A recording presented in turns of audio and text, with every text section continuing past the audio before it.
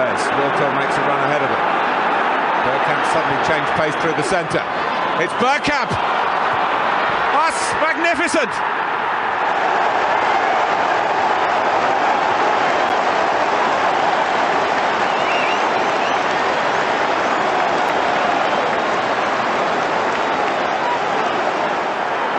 The move, and then this, which left Dabizas totally stranded.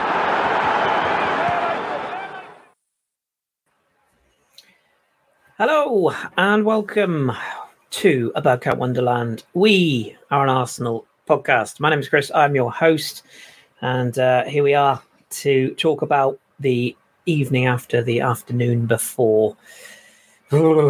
Makes you feel a bit rough even just thinking back to it, but we will come on to it, of course. Welcome to everybody in the chat. Thank you all for joining us. We appreciate each and every one of you. Yes, all 10 of you. I'm kidding. Hi, everybody. Right, let's get on with the show then. I'm going to introduce my guests. First of all, in the top right-hand corner of the screen, it is Brighton's number one fan, occasionally supports Arsenal when it suits him. Hi, Josh. Just kidding. How you doing, mate? All right? Yeah, I mean, the only game that I managed to watch all season and we don't bloody win. Better go back to Brighton. It's no point. Pointless. Yeah. It's fine. I'm glad to be back. I feel like my return has been overshadowed, though, by our next guest. Yes. Yeah, I sort of feel like we should all kind of stand up, maybe play the national anthem, something along those lines, because it's been a while, unless you listen to other podcasts, which they do exist. I don't want to promote other podcasts, but... the man, the myth, the legend, definitely the myth, because you can't see him. We've seen him, though. He is real. And he's Mr. Jeff Arsenal. Jeff, how you doing, sir? Welcome back. Chris, yeah, it's been a while. It must be, you know what? Button Monkey Danny, he's not here. I was going to ask him when was my last appearance, because it's been a while, mate. I know that. It must be over a year, surely. It's got to be. I have a sneaking suspicion before the end of the show, Danny will find that information out and put it on the screen. He has a habit of beavering away in the background. But good to have you back, mate. You keeping well? Yeah, very well, thank you. Very, very well. You know, it's family and work commitments now. I can't get on nowhere near as much as I'd like to. But, you know, I listen every now and again and I see you guys beavering away and cracking away. So it's all good. And I'm pleased. I'm pleased to be on tonight. Good man, absolutely. I'm sure that'll change when we get into it in a minute, but good to have you back. And as everybody knows, that there London is a busy old place. So anytime we can get with Jeff is always a pleasure. So let's crack on then. And we'll start with you, Jeff, actually, because we're not going to do a whole match report. As probably everybody knows by now, we're not really the podcast for match reports. There's plenty of others out there if you want that. We're just going to do a bit of a kind of a raw reaction and pick out the bones of what happened yesterday. So it's a 2-2 draw. I'm guessing you were there, Jeff. What was your overall thoughts post game, and how did you feel? As my tagline says, they celebrated a draw levels, because I just it felt like a defeat to me. Yeah, me too. I mean, I really fancied us going in, and I was so busy during the course of the morning, and I had lunch with a good friend of mine, and I didn't even know what the team was. So I didn't, until I got in my seat and saw the players coming onto the pitch, I only then realised that we didn't have I knew Martinelli was unfit, but I didn't realise that Trossard wasn't playing. And that, I thought, oh, hold on a minute. So let me have a look at the lineup. Then I see Jesus on the left-hand side, and I thought, you know what? I'm not sure this is going to work out how we really, really want it to work out. But we done well. The first 15 or 20 minutes, our pressing was brilliant. See, that's the thing. I would rather have. I mean, I think Jesus is the best presser in the Premier League. And you know, he's so frantic of going about things that I think if he was, pardon me, if he was playing as a 9 instead of Eddie, which I know he does his best, I think it would have been a whole lot different. And if we had Trossard on the left-hand side, I honestly do think the game would have been considerably different. And we might have got a better result out of it. But, you know, as the game went on, that first 15, 20 minutes, we looked like, OK, we're on this. But then we just seemed to run out of a bit of steam and lost a little bit of, you know what, when they started playing Tottenham, they're a decent side. You've got to give it to them. Unfortunately, they are a decent side. Ange Postecoglou, he has got them playing, and he's got them believing in themselves. That's a similar type of way that happened to us last season when we had that great start and everyone had confidence. And they was popping the ball about at our place, and they haven't done that at our place for years, you know. So, and I think everybody else in the crowd had the same thoughts because it went very quiet. It was a light at first, but it suddenly went a little bit quieter. Thinking, hold on a minute, we've got a game on. But you know, we went on, and no doubt we'll talk about it as we go along. You know. Yeah, for sure. The first the silence that greeted that first equaliser was deafening. That really was like pin in balloon situation. Two quick things actually. Danny's just put up on the screen there that your last appearance, Jeff, was December 21. Good Lord, how time flies! It's not true. That can't be true. Danny's really? the man with the stats. Yeah, apparently so. Wow, amazing. I knew it'd been a time. Yeah, it's been a while, and you've hit on so many points that we will drill into shortly. But no, I completely agree with everything you said there. And there was a nervousness. It's funny you mentioned about Postecoglou and Spurs. Do you know what it reminds me of watching them yesterday? And don't get me wrong, I will be giving them no credit. That's the only credit they're going to get on tonight's podcast. But reminds me of when Redknapp was there. Just that carefree attitude, just go and play. For all his faults, Harry Redknapp, he got that side playing back in that day, and it does look a little bit like they've reincarnated themselves with that. But that's enough about them. Josh, talk me through your perspective on it, because there was a fair bit of discussion in our WhatsApp group yesterday, a few things that we were all sort of speaking about. There's quite a few points you made that I tended to agree with as well, which happens every once in a while. I just don't like to give you any credit. But what was your overall kind of feeling post-game? And, you know, it's not a game you can ever enjoy, is it? But after that, after the way it ended, and after coming out of it when we probably should have won the game and didn't, did it leave you feeling a bit hollow as well? Yeah, it was certainly a draw that was snatched from the jaws of victory. I think that's the way it kind of felt to all of us. And yeah, I think, as you say, it had that kind of swashbuckling style from Spurs, which we've not seen since the Harry era. And I've not really seen a team do that against Arsenal since maybe... It's either when Brighton probably last went there, or someone like Blackpool with under Ian Holloway. That's that kind of football where there seems to be no control, but control at the same time.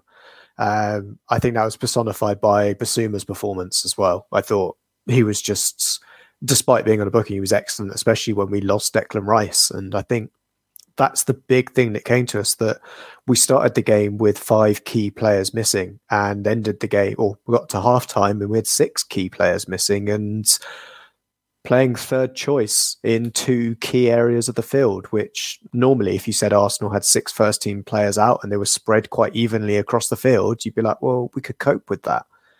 But losing Rice at the same time of which we've lost Partey already, and Jorginho is the only available option. And I think in a time where we needed a physical presence rather than that controlling presence in the midfield, it really highlighted the issue we had. Somewhere where, you know, that loss of Granit Xhaka kind of really showed that we missed that steal. Because I don't think Spurs were, you know, as good as they weren't that threat in the first half. The second half is when we looked far more shaky. We lost control of the game. And they played us absolutely perfectly. If you look at how stop-start that second half was, we just couldn't build a rhythm at all. And I can see that's probably why we brought Jorginho on, was because we struggled with that. But there were so many, and I'm sure we're going to go into some individual player performances in a bit, but there were so many performances that we saw that didn't have that spark and that venom and ferocity that you'd want from Arsenal players, especially Hale Enders in the North London derby. We kind of missed that, and that missing kind of cutting edge we seemed a bit too clinical, a bit too Guardiola, if you want to put it that way, that kind of mundane recycling of football with very little penetration. And that's not what we kind of needed at that point. It was more of that kind of basketball game, and we tried to bring that momentum out of it, when actually I think we were better trying to just continually batter down the doors, because there seemed to be something where we just took our foot off the gas, and there were opportunities, I think, there to really test Spurs. I think after 20 minutes we had Udogie on a yellow card, and at no point did we then try and make that a red. And he's got a lot of praise for his performance post the yellow card, but I think that also comes down to us kind of taking a back seat. And there were many other options, I think, for us to really put Tottenham to the sword. But I have to also, from a neutral point of view, it was a fabulous game of football to watch, because it was end to end and you didn't know which way it was going to go. And it feels like Arteta tends to, in this situation, kind of drink the Kool-Aid and go a bit too far and throw on 4 forwards. And for once, he didn't do that. And we didn't lose the game like we've seen him do at Man United a couple of times, in Liverpool, where we end up finishing the game. We've got 4 forwards, no midfielders, and Saliba is just our only centre-back. And it felt like we were missing something there. And he's tried this alternative approach, and it's not worked either. But yeah, Chris, how did you feel the game went, without parroting too many of the things? Because obviously we agree on everything. Yeah. I just felt sick, to be honest. I don't, probably much like you two, I don't enjoy these games. I mean, obviously you do if you win, but that's post, isn't it? I don't enjoy any part of this. I must have gone for a piss about 8 times in the second half. And I did that thing that I'm sure everybody in the chat and us 3 listening now, I'm pretty sure we all did that thing where it went to 2-2 and we all sat there and went, we're going to fucking lose this. We're going to fucking lose. Because it just felt like that was the way it was going. And when they brought on Richarlison, I thought, if that guy scores, I'm done with football. Like, I'm just done completely. But I felt rough. A point you made actually on that, on the game of football itself, 3 bookings to 4, 3 for us, 4 for them. But I can't really remember there being a tackle in the game. It's weird. It didn't feel like feel like the scrap there, other than the Eddie Nketiah one. Yeah, we nearly killed probably should have walked for, in fairness. Yeah. The Odegaard one, which I thought was a stupid yellow card. It was. I think I'm not sure. He's the captain. I do agree with these bookings. You shouldn't be allowed to do that. But yeah, I'm pretty sure the captain gets sorry, mate, you've forgotten how this works. Yeah, exactly. Go. Yeah. I think if it was, if their he wasn't even their captain, was he? Their captain's still technically at the club, but has been stripped. But the one who's now scoring for fun in the Bundesliga, if he'd have done that, he wouldn't have got that yellow card. No. We'll put it that way. I don't think Son would have either. The same thing happened in the second half, didn't it? Where who was it? I think it's Basuma, wasn't it? Basuma, that's how he got his yellow. Yeah, it was. Yeah, you're right. Yeah. So fair enough. I don't mind it when there's consistency. Yeah, I agree with that. Jeff, just bringing you back in here. Josh touched on something that I want to go into as we sort of go into the game itself. So we go a goal up through Saka, who I think he had a bit of a mixed day at the office, and he's had a sort of a bit of a mixed couple of weeks. Really, he's obviously brilliant. There's no criticism here, but he's been a little bit up and down so far this season. He really took a chance cutting in off that left-hand side. We've seen him do it 100 times before. Hits the shot. Romero, who is just, I don't even think he's a footballer, let alone a defender. Something about him I can't stand. But anyway, ball goes in off him. It's a little bit of fortune for us because I don't think it was on target. What was your thought when we got that 1 goal up? And we'll come on to the Jesus chance in a minute. But I think Josh has made a point there. Udogie was booked very early on, and it felt like Saka sort of retreated instead of really taking the game to him down that right-hand side. It just felt like we kind of backed off a bit. Did you feel the same way in the ground? I just think they come into the game a little bit more at that stage. And, he was giving him a torrid, wasn't he, time down that right-hand side. And you're right what you're saying. We should have we have got to be a bit more cunning, a bit rat-like cunning, a little bit more than what we, I mean, last year we was a little bit more clever than what we had been at the start of this season so far. And you got to just let him have the ball and let him punch on and carry on, because it would have been inevitable that he would have kept on fouling him because he was ruining him. So that was a little bit disappointing. The goal, I think we deserved the goal, definitely. The little bit of pressure that we had, it was coming, but he done great. And the worst thing you could do, I mean, I think Saka's amazing. I think he's one of the best footballers in the world on his day now. He really is, and he's pushing on. But if you let him, it's crazy. You let him come inside on his left foot, because he's either going to put a lovely cross in or he's going to have a shot on goal. I'm not even sure it was a shot. Was it a shot? I think it was a cross-come shot, wasn't it? See, half and half, sure. like caught in two minds, yeah. Going by the movement of our forwards, it was probably a shot. There was no one in there. No one in there.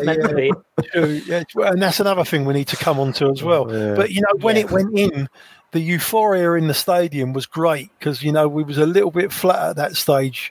We were a little bit flat with worry of, are we going to break this lot down? But, I mean, it was fantastic. It was great to see. What did you make of, obviously, so we get the goal, we're in front, and then we get that really big chance through Gabi Jesus. We will talk centre forwards in a little bit later on, because obviously we want to get the game through first of all, and that's definitely a debate we'll have tonight. But to me, it summed up Jesus. I think what you said there, he's brilliant at pressing, his all-round game, his enthusiasm, his heart, his determination, his hunger.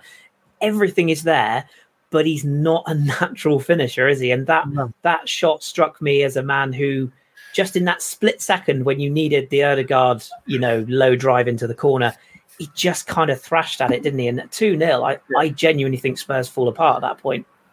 Well, he does it. I mean, when he came to Arsenal, we had a mental pre-season, scored loads of goals, and I thought, oh, mate, this guy's going to take off.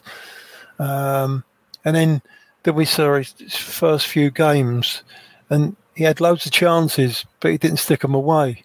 And I've noticed that, I'll tell you what it is with him, in my opinion, he's so busy across the pitch doing everything, and he's so tricky, and his mind is working so quickly that once he gets in front of goal, one thing a striker needs to do once they're in front of goal, calm yourself down. You don't need to burst the ball. You don't need to burst the net. Calm yourself down. Sometimes you can miskick the ball and it'll go in because you've sent the keeper the wrong way or something. But calm yourself down. And if he would only do that. And funny enough, against Manchester United, when he went through, I thought, okay, let's I was thinking in motion, okay, what's going to happen here? Is he going to, he's going to try and chip him? Or is he going to try and, whatever? But once he scored the goal against United, sat the geezer on his arse, or sent him out for a packet of beef and onion crisp or whatever he did do, and then slotted it, I thought, that's it. Maybe he's had a bit of training, and he's realised he needs to just calm down in front of goal. And if he could only do that, mind you, if he listen, he'd probably, if he was a goal scorer, he'd probably still be at Man City, mate. No one would be about to buy him. You know what I mean? Yeah. So that's the thing, and that's the reason probably why Pep let him go, because he knows that he's give him time. He's a fantastic player. He could be an absolute world beater if he could just calm down in front of goal, And that's if he could do that. But it's very hard to change your mindset. It's the busyness in his mind. You know what I'm talking about. Yeah, and it's not a criticism, and I think that's an important thing to put on this podcast, because we are going to go into some things that will come across as quite critical. Yeah, I don't mean that in a bad way. I wouldn't change him. Don't get me wrong. No, same. I want him just, if he could just be calm in front of the goal, he'd get 25 goals a season. Yeah. I don't think him missing that chance either was the thing that not lost us, but didn't get us the win. If you know what I mean. It was so early in the game, there were still opportunities for us to claw it back. And he certainly wasn't the only one at fault. Well, see, there's a fine line in football, especially big games like that. We all know these big games. I mean, you're right about the changes we had to make, and we've got 5 players out. That always seems to happen against the bigger teams, unfortunately, with Arsenal. We've had loads and loads of times you think, oh, someone's been sent off the week before, or we've got a couple of injuries. But there's fine lines, and the fine lines run from, like, he nicks the ball off of Maddison, blasts it over the bar. Yeah. Maddison nicks the ball off of Jorginho, and they're back in the game. Yeah. Those fine lines, they define parts of seasons. You understand me? Because now, we'd be flying now. We just beat Spurs, because if we'd have gone 2-1, I think we'd have controlled it at that stage, Yeah. But those are the fine lines of minutiae that happen in games that can decide matches, and that is when he missed that chance, it was vital. Yeah, completely agree. What about that equaliser sandwiching all of that information then, Josh? Because it was a weird one. We had that Raya save, which at the time, I must admit, I thought, Christ, that's a worldie. And don't get me wrong, it's still a very good save, but Brennan Johnson simply has to score. I mean, he makes a right dog's dinner out of that. But it is a very good save. And at that point, Spurs were coming back into it. They did take the game to us. I just look at that equaliser, and we'll come on to the second equaliser, but both goals, to me, they were just so avoidable. And the second one obviously has its own connotations that we'll touch on in a sec. But the first one, for me, it's a catalogue of several errors. Raya sort of flaps a little bit of that cross, or, for me, he should have just turned it behind. You've got the Saka incident where I mean, again, like Jeff says, love Bukayo. It's not a criticism, but he basically just gets done by Maddison. It's a poor attempt at trying to jockey him out, and he just lets him go. And then you've got 3 Arsenal defenders all converging on the same spot. I can't stand Son. I can't stand his pikey little face, but it's a good finish. He gets in between all 3 and he gets that foot out. But to me, that's 3 individual errors that cost us that goal. Is that, what do you make of that, Josh? What's your thoughts on it? Yeah, I can't really go into any more depth on that, to be honest, because it's exactly as I feel. It was a catalogue of individual errors, and I think we probably need to talk about Raya as well. I know we've already mentioned the excellent save he made, but I felt like, we've seen him play 2 very clean games against Everton and PSV, but it felt like against Spurs, like he was playing for Brentford, where a kick to touch was an acceptable long goal kick. And they just weren't sticking. The decisions he was making when kicking long just wasn't there. And obviously, I don't have the benefit of seeing the entire pitch and knowing if there was anything on or not, and if whether or not Spurs' shape, outside of the viewport of the TV screen, was enough to be suffocating our forward line. But it felt like the outballs from him just weren't good enough. And I think that's kind of culminated in this goal, that it just culminated from us not being able to hold on to possession and letting Spurs come onto us. And whilst they had that opportunity, which kind of came, you could feel it coming, and so it didn't necessarily come out from nothing, but still at that point, I thought we could kick on and we could do something here. That is a very different feeling than I had compared to the second equaliser. I still had that assumption that Arsenal were good enough to come back against this. So whilst it was disappointing, and yeah, I agree, Saka should be taking out Maddison. If you've just gone up there, scored a goal that's had a massive deflection and done James Maddison's celebration, you do everything in your power not to have egg on your face and the potential for him to get a goal or an assist. And you just take him clean out and take that corner. Now, I know our defending of corners of late has not been great, but I don't feel we should be at that level where, who was it? Was it Paddy Kenny was it Stoke? When he was playing Stoke and put the ball out for a corner rather than a throw in because he was so scared of the Rory Delap throw. I'm sure it was him. But there were a couple of, I'm sure I've seen a couple of instances of that where they were so scared of it. Were we that scared of corners? I think at the moment I'm more scared of us kicking off. That's the number of times I've seen us concede with early goals. So it just felt like a little bit of a kick in the teeth, but not so much that I felt like we were out of the game. Let me ask you both this question before we move on, because it's relevant. Phil Macker, our regular, has put in the chat. I'm failing to see the upgrade in Raya. What do you guys think? I mean, I'll just chuck my 5 pence in. For me, I think he is a better keeper than Ramsdale, and I think that some of our views on Ramsdale have been a little bit swayed by the fact he's a lovely bloke who is clearly very likable in the dressing room and has done seemingly nothing wrong. I just think that at the elite level, and again, we'll come on to replacing players in a bit, but I think that personally, I do think he's an upgrade. Let me ask you both, Josh, for you first. Like, are you, based on what you just said then, are you more Camp Ramsdale in this? Do you sort of feel like it was an upgrade we didn't need? I think it's difficult. And I think even as Ramsdale and Ramsdale Senior have said, he needs pushing as a player. He needs a threat in behind him. And Matt Turner, as good as he was and a great guy, it sounds like he was as well, wasn't the guy to push Ramsdale to the next level. And David Raya coming in certainly feels like that. And I'm not going to chastise a guy for one bad game, not necessarily of, he's suddenly a terrible goalkeeper.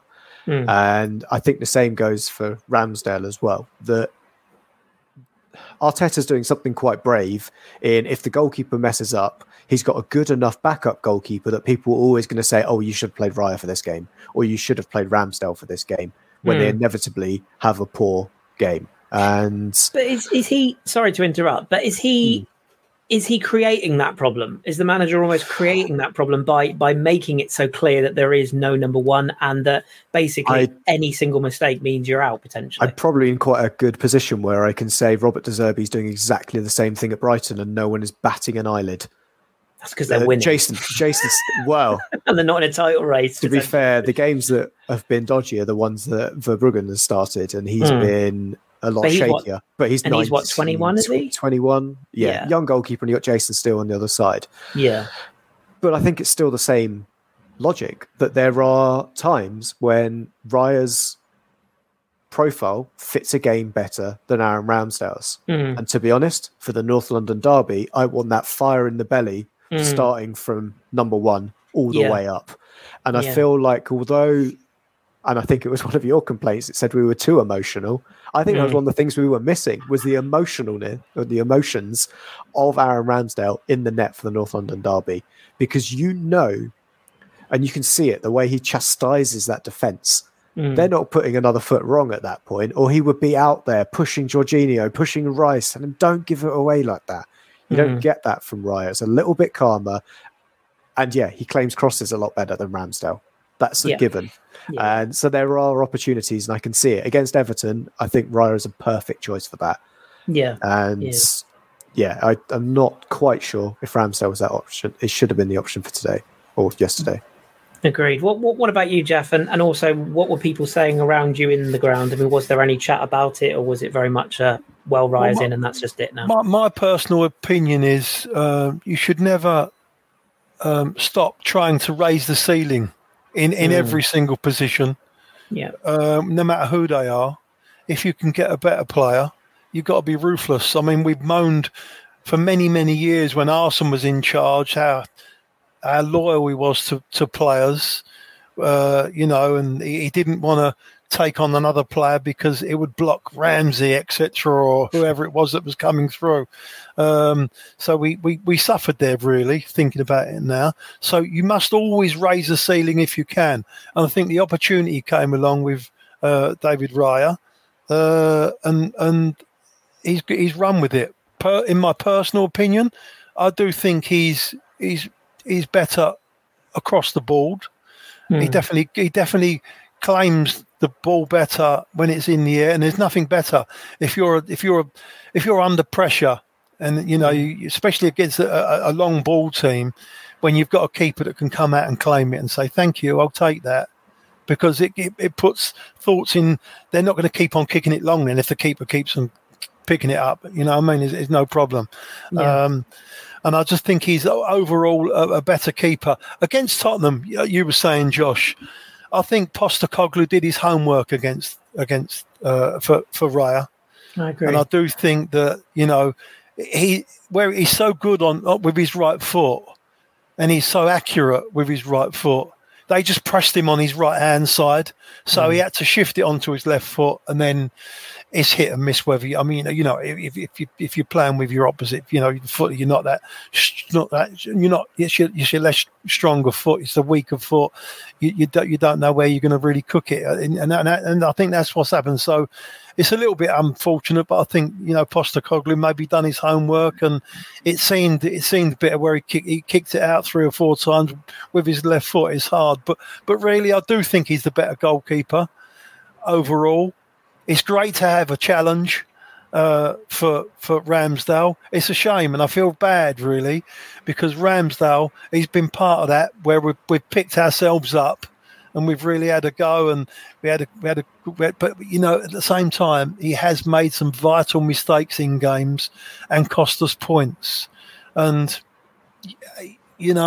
sometimes you've got to be a little bit ruthless, and I think Arteta has done that. He's been ruthless. He's more comfortable in his own mind with Raya. He sees him been training every single day, and at the end of the day, it's his call, and I'm going to back him. Mm. Yeah, I think that's exactly the right attitude to take, and I think like you said, and once again, I feel like I'm going to keep saying this, but we'll come on to improving the squad in a bit.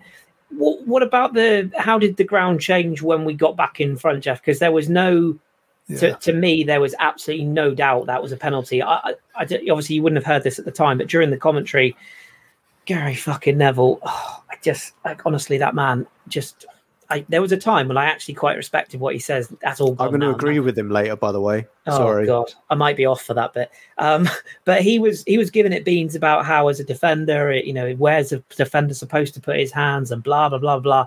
To me, if that defender's not there, that's a goal, and there is no other argument. It's a penalty. End of story.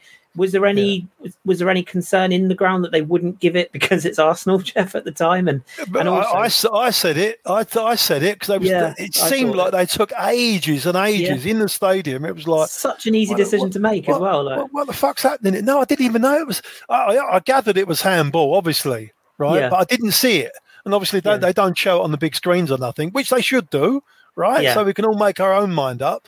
So I had no idea whether it was handball or not. It was just like, well, okay, we're going to have to wait. And I was funking that he was given the directions to go over and look at the screen, because 9.5 out of 10 times he's going to come back and say that's a penalty. Yeah. So, and I think everybody around me was feeling the same way, because we didn't know what was going on, mate. Was it a penalty? Was it not? And the longer it was going on, I was thinking, oh no, he's not going to give it. They're taking too long. It's either a handball or it's not, mate. You got to make a decision, and it's normally easy to make a decision with, isn't it? It's not like you're drawing lines and everything else. No. So, but when he was sent over to that was it. The elation for, oh, here we go. It's definitely a penalty. But then you start shitting yourself because you don't know who's going to take it, and it's Tottenham, innit? Anything can happen. That was my next question. What did you think when Bukayo stepped up? Because as much as we all love him, obviously Odegaard has taken the last couple, and I must admit my hoop was 50p 5p when I saw Bukayo take the ball. Yeah, well, you know what? They've done that a couple of times now, haven't they? Yeah. Where someone's picked the ball up and they've switched it over. I think Saka the first time I saw it, picked the ball up. Another game, I think it went like this. Saka picked the ball up, then all of a sudden he's give it to Odegaard. But this time Odegaard's picked the ball up, looked like he was going to take it, and then Saka's took it and obviously took the ball and put it down. No, I'm quietly confident with Saka, which proved to be right in the end, because he's very accurate, Yeah, I know he's missed a couple, but no, we was all right. But I did, I had no idea, mate. Penalties are a hit and miss. I did think Jorginho was going to be, because he's a master technician at the penalty, isn't he? So I did think he was, and I was a tad disappointed for about 2 seconds. Yeah. It was a good pen in the end. And before I go to Josh, just one other thing I wanted to mention. We'll come on to the equaliser. Sorry, Josh, you get the first shitty stick on that one. But the only other thing I wanted to ask you, Jeff, is I think Josh mentioned this earlier on. What did you feel? Again, probably in the ground, you wouldn't have necessarily taken notice, but in light of the cold light of day, this whole sort of Saka thing of the dart, I maybe I'm being a bit old fashioned here, but I don't like it, and I tell you why I don't like it. To me, you'll get your Maddison said he didn't see it at the time, blah blah blah, but someone would have seen it, someone would have known what was happening. To me, it just gives the opposition that little bit of a shot in the arm, that bit of adrenaline. And I would just rather, I know he started doing the Rashford thing and whatever. I just prefer our players to celebrate their goals in their own way. And I just didn't feel, especially after he got turned inside out by Maddison, the same player, 5 minutes after scoring. And again, it's not a criticism of the bloke. Saka's got every right to celebrate. He might have had a joke with Maddison pre-game. They're England colleagues. It might have been an in-joke for all we know. Yeah, that's what it was. I just didn't really like it. Did you have an opinion on that?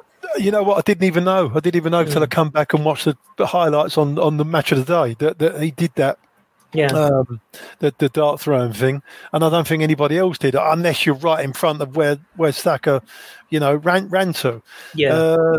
But overall about that, I'm thinking, I know what you're saying, but I think it's just an in-joke between the two of them. A little bit of a piss take and everything else. He's obviously, he might have had on the WhatsApp groups or something. He might have been taking the piss out of him or something like that during. That's how it came across. Yeah. Yeah, and I think that was a personal thing, but yeah, I know what you're saying. When 5 minutes later on, he goes up pitch and twists you inside out. It's not a good look, mate, is it?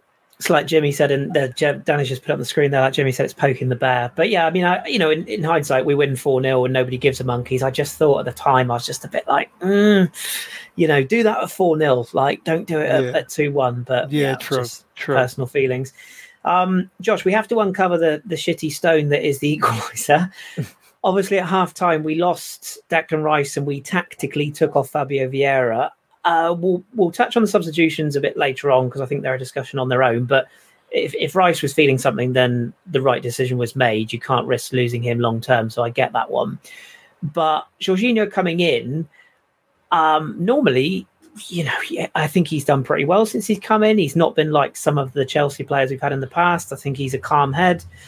The bit I can't quite get my head around watching it back is that at the time, I thought, because I kind of turned away when it happened, I thought that he'd just sort of fallen over the ball or, the player had pressed him and he just tripped or something. If you watch it back, he seems to have quite a few seconds to think about what he's going to do. And the bit I really can't understand is, okay, it is good pressing, credit where credit's due, but he seems to turn into the press. And I just don't know why he doesn't get rid of the ball. And we'll touch on that sort of emotional thing that I mentioned later on, because I did think we came out the blocks way too fast with that particular press after the goal. But what do you think went wrong there? Like, he had so much time. What do you think was going through? What was his thought process turning that way and ultimately just giving the ball away there? I don't know what he was thinking, to be honest, and I think only Jorginho would be able to tell you. It's probably he wasn't thinking a lot. It was either that. It was either he was completely blank or there was so much of what he needed to do and so many options. He just had that kind of choice paralysis. It was like he was buffering. What to do. It was. He wasn't sure exactly what he wanted to do. And to be honest, I don't think it mattered if he turned in or out of the press. He was going to they were going to go through him. And the way the Derby game had been reffed, there was no way a foul was going to get given if he was bundled over to retrieve that ball in that press. Yeah. So, I feel like it was just one of those. It was exposing that kind of weakness that we've seen from kickoff. That, as I said, was it 3 times in the calendar year? Yep. That we've conceded in the first minute of a game. straight from kickoff, basically, and that probably rolls all the way out to just generally looking at from kickoff, even during a game. So it felt like he was looking for something, like an out ball, but obviously clearly didn't find it in time. But you just have to think at that point that you slide the ball out to Gabriel. That's your safe option. Yeah. Or one of the fullbacks, Yeah. I mean, it's the Arsenal. We didn't have the fullbacks in the position. They were them, would they? Halfway up. They were, exactly. They were gone. They were gone. They were sitting with Jeff with the prawn sandwiches. It was, they were nowhere. They were nowhere to be seen. And yeah, it just seemed incredibly strange. And that was the problem when it then felt like that, kind of knife to the heart, because you could see, oh shit, this is where Spurs, we've given them hope. And that's the worst thing, isn't it? It's throw a starving dog a bone, and they were just, it was going to be a difficult game because you could see clearly, and Jorginho had kind of at that point realised he didn't have the time on the ball anymore. A bit like we saw with Nketiah, where he got booked for taking out the goalkeeper. You're kind of told to, let the defender know you're there, kind of thing. And he let the goalkeeper know you don't have that long on the ball because I was closer than you expect. But Jorginho then at that point just completely lost control. And he still did have some good moments. I think there was a through ball that he played, which I thought was absolutely superb. But we lost that steel and dynamism in the midfield, and I can see why we did that kind of double sub of Vieira coming off and Havertz coming on in his place. I don't think because Vieira played necessarily too poorly, but because if you're removing Rice and then you've got Odegaard, Jorginho and Vieira, that is a very lightweight midfield compared to Maddison, Basuma and Sarr. Yeah. So we clearly needed to bring Havertz in for some kind of strength and steel and just a stature in that midfield. But it just didn't seem to really work at that point. Did you want to come in on that, Jeff? What was it like? Because it must have been elation to absolute devastation in the space of 30 seconds. I mean, we've got to learn our lesson. It is crazy. We're a professional football club. We've obviously got a clever coach. We've got very experienced footballers, although there's a lot of young players on, they've played a lot of games. They've played in decent, big size games. And especially the man that we're talking about, he's won Champions Leagues and he's won European Championships at international level, etc.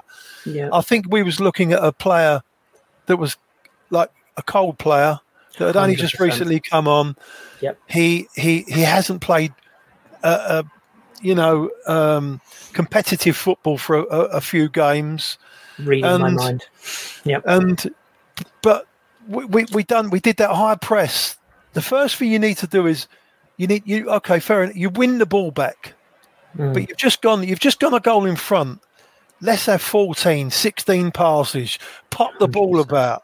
Yep. Control the game. Say, right, we're in front now. This is what we're going to do for the rest of the game. Come and get it. And then you're opening up space and we'll get a third goal. What you don't do is leave the smallest player and the slowest player as the last man. Yeah. It's fucking crazy. Honestly, it's crazy. Now, I like him. I think he's a fantastic addition to the squad. He's not going to be our first choice, right? But it was unbelievable how we just got suckered into it. And I think he just had a brain freeze at the time. He's trying to do a drag back. It was like, mate, what are you doing? Hoof it. Do something. Yeah. Right? We've just scored, but we've got to stop. We've got to stop sticking it on ourselves as soon as from kickoffs. We've done it several times now, and we've got to get over that. We've got to learn, because otherwise it's going to cost us. It will cost us. And we can't do that in Champions Leagues, mate, because we're out. No, we're against the very top sides. Yeah, I mean, you're out. But when we score, even at the start of the game now, get the ball, 12, 14, 16 passes, everyone, and let teams realise, okay, they're a good side, this mob. This is how they're going to play. Put a bit of fear in them, can I bring in, because I tweeted after the game, and nobody cares what I tweet, but I like to, it helps get it out off my chest. So, but I said after the game, and this is exactly what I was referring to. And I said many won't agree, but one thing I'm really not a fan of with this current Arsenal setup is we're far too emotional. There always feels to be a constant need to rush things, play on the edge, and make rash choices in possession, and it makes me uncomfortable. And what I mean by that, because you can't always get how you really feel in one tweet, but this is what I'm getting at, Jeff, in terms of that we just seem to, everything has to be 100 miles an hour, or everything has to be a last minute winner, and it's all emotion. And don't get me wrong, if you think back to, you were in the heyday, thank you, Danny, a cheap plug for me there. You were in the heyday, you remember Righty, right? And Righty was a classic at this. If you think of those duels with Schmeichel, if you took that side of Righty away, you got half the player. And I think it's the same with Mikel. If you take away that Spanish, vamos, that attitude, that aggression, that passion that he has, you have half the manager. So I'm not saying he has to take that away or dial it back. But to me, it just comes back to the whole touchline antics, the some of the quotes, the slightly chippiness with the media. I just feel that bleeds onto the pitch sometimes. And I feel like that's an area he has to develop as a coach. Because, as you said, Ødegaard came flying out the blocks to press. They gave the ball back to us. And that was exactly the point where we should have, ironically, put our foot on it, maybe not as Jorginho did, and just keep the ball. Does that come across in the ground? Because last year was fun.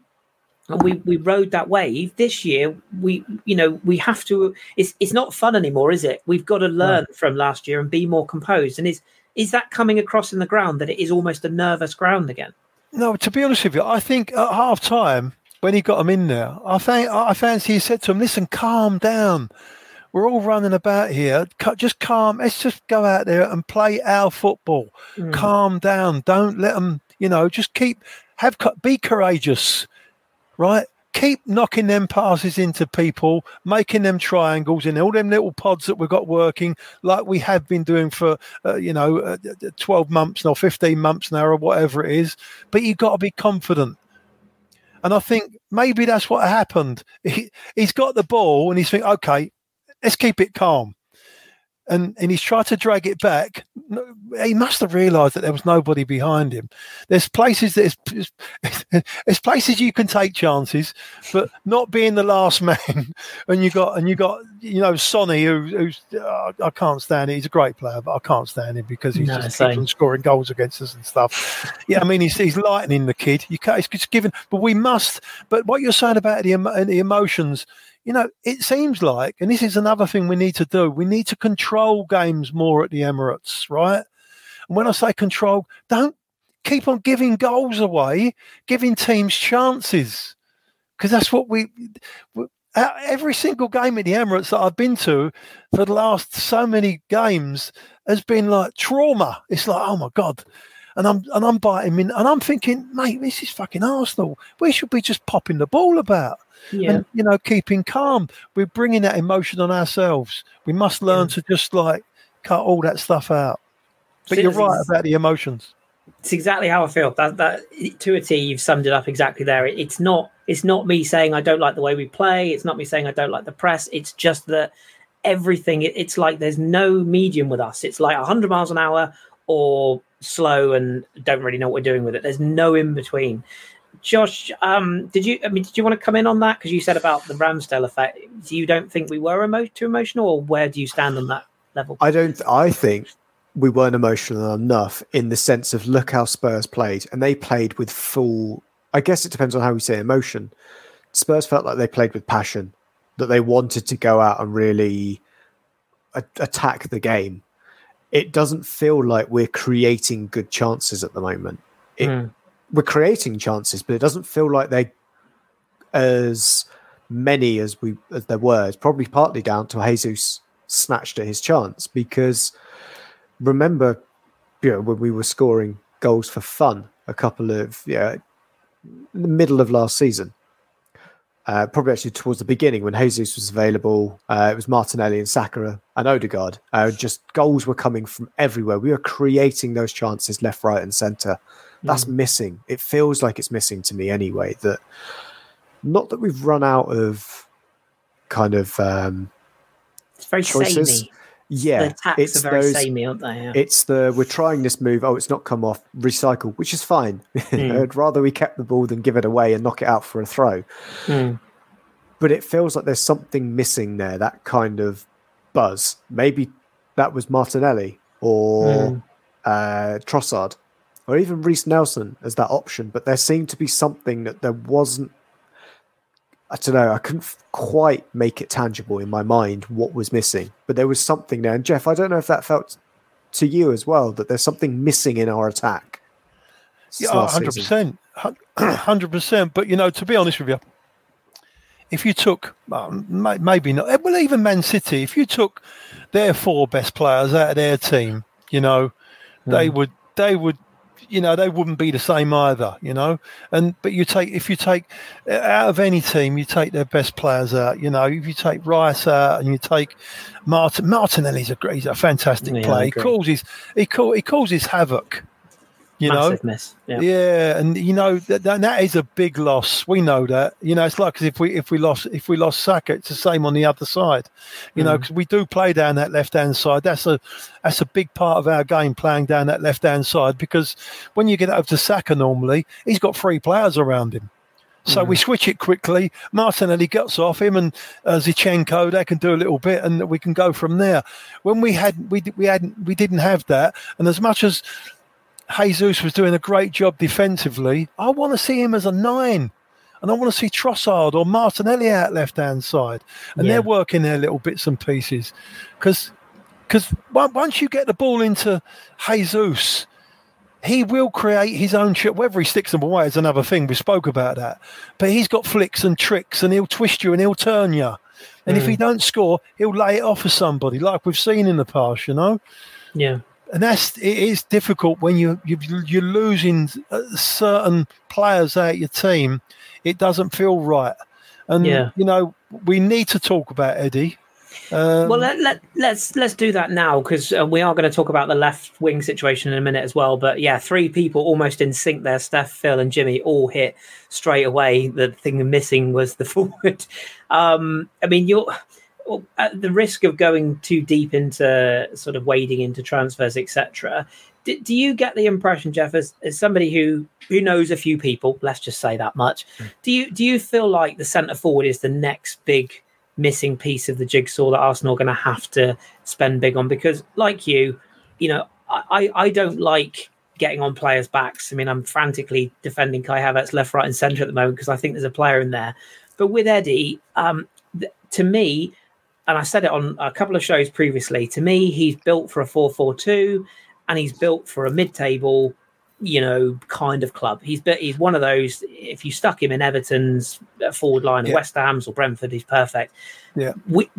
There's something about when we play with him, we just don't get from a centre forward. And I know he's got goals, but even when he's in the team, we don't play to his strengths. We try and play him like a budget Jesus, and bless him, he's not good enough for that, is he? And I hate saying it. I don't think he's good enough for Arsenal.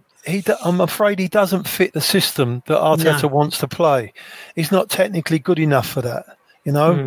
Arteta wants something different. He's neither a big powerhouse or he's not a Gabriel Jesus where he can twist and make a chance for himself. He's okay. He's like a kind of like fox in the box. But he's a finisher, isn't he? That's it. Yeah. Well, even sometimes I don't even think he's that. I don't think he's just an out and out finisher. I don't think he's deadly, so to speak, where you've got to keep him because he can finish. It's really difficult because I love him. He's great, and he's a HLM boy, and I'd love to see him, burst onto the scene again and you just let the penny drop. All right, he's built himself up and he's stronger now from what he was last season, and he's trying. But to be honest with you, I just think you are seeing the best Eddie Nketiah that you're going to see at the moment. It's that thing you said about ceiling, isn't it? Ceiling, correct. And that is it. And we do need something else, and we will get it. We're not Man City. We can't just go out and spend. We have got to watch what we've got to spend, and we are looking, at that top level striker, and I think they'll get it. I think they will get it, but it just takes time, doesn't it? They're like, they're like rocking horse stuff, aren't they? A top striker, If it was you and I, Josh, hold your horses, Josh, because I know what you're going to say. I said yesterday, and I've been saying for a while, Jeff, for me, Ivan Toney fits that profile because not only is he big and strong, but he does all those other things. To me, he reminds me of that sort of old-fashioned centre forward with new fashion skills, if you get me with that. He is good on the deck, he is technical, but what I also like about him is he's a bit of a prick. And I mean that in the nicest possible way. Eddie, I feel, aside from that challenge, he just drifts out of games. He's not there. Toney is a constant menace. He winds up teams, even like Man City, what he did to them last year. And I personally feel, it sounds ridiculous to say this, but I think 60 million is very achievable in terms of transfer fee for a club like ourselves. And we'll come on to who Josh wants in a minute because he's going to cost a lot more. But is he the sort of profile striker you'd go for, or are you more kind of an Ollie Watkinsy type, that mobile striker? I wish we could sign Nicholas Anelka again, but we can't, sadly. Yes, well, can you imagine that? He would be perfect. I think he's ideal for that because he gives us another variation of, sometimes. I mean, you see what Pep's done. He's got rid of Jesus, and he's got a great big languishing centre forward, and you think, well, hold on, how's that going to work? Well, because he can do it now. He's got the little fellow. Who's the other little player that plays with him? Alvarez, yeah. He's brilliant. Physical as well, isn't he? He's physical. So you've got the little man in there as well if you need to just play one up top, and you've got the big lad if you need to go long, right? And I think that's what Arteta's going to do. Personally, and the little bits and pieces that I do here, I just think he's got some baggage that I think Arsenal are going to try and maybe avoid. That's I don't know. The worry, isn't it? Yeah, that is the worry with Arteta being how he is. He doesn't really fit that profile that, and that's really all I can say. No, I get what you're saying. If I swing it round the other way then, if you were to go, rather than just naming names, do you think we need to go for Premier League proven? Because can you take a risk on another foreign import that arguably doesn't, needs time to settle, etc.? Like, I feel like we need to be going after somebody who is Premier League ready, quote unquote. Well, they did before all the noise came about over one of your lads, Josh. We was in at the back end of last season for Evan Ferguson, and we was told politely to go and do one. Obviously, he's very young, but I mean, he has got a lot. He has got a hell of a lot, but he is very young. Irish centre forward at Arsenal will never work, Jeff. Never work. Mate, I was amongst the old boys in back, Frank Stapleton and people like that. He was brilliant. But no, I do think they'll go abroad. I think they'll look abroad somewhere and try and find someone. And I think maybe it's great if you can find. I mean, you buy a British centre forward, he's going to cost you. Well, he's going to cost you absolutely. He's going to way above what you'd have to give. That's why it makes me wonder about the Toney thing, because it's that, as you say, it's that baggage over value thing, isn't it? Because a lot of clubs are going to look at him and say, and I know some of the arguments I got in my tweets yesterday was, well, he hasn't played for 6 months. He's not going to hit the ground running, which I think, Josh, you're going to touch on in a minute. I've got a friendly bet with Josh that he will, just because I think he's the sort of guy who will have a point to prove. But like you said, Jeff, you can't find the Jamie Vardy types anymore for 500 grand in the lower leagues. And a club of Arsenal stature, we can't go out and buy John Hart's and Chris Kiwomya anymore. Like, the football's moved on. You can't go for a risky championship striker. Go on then, Josh. Abby, tell me why it should be Evan Ferguson, and how on earth we're going to find 170 million quid for him.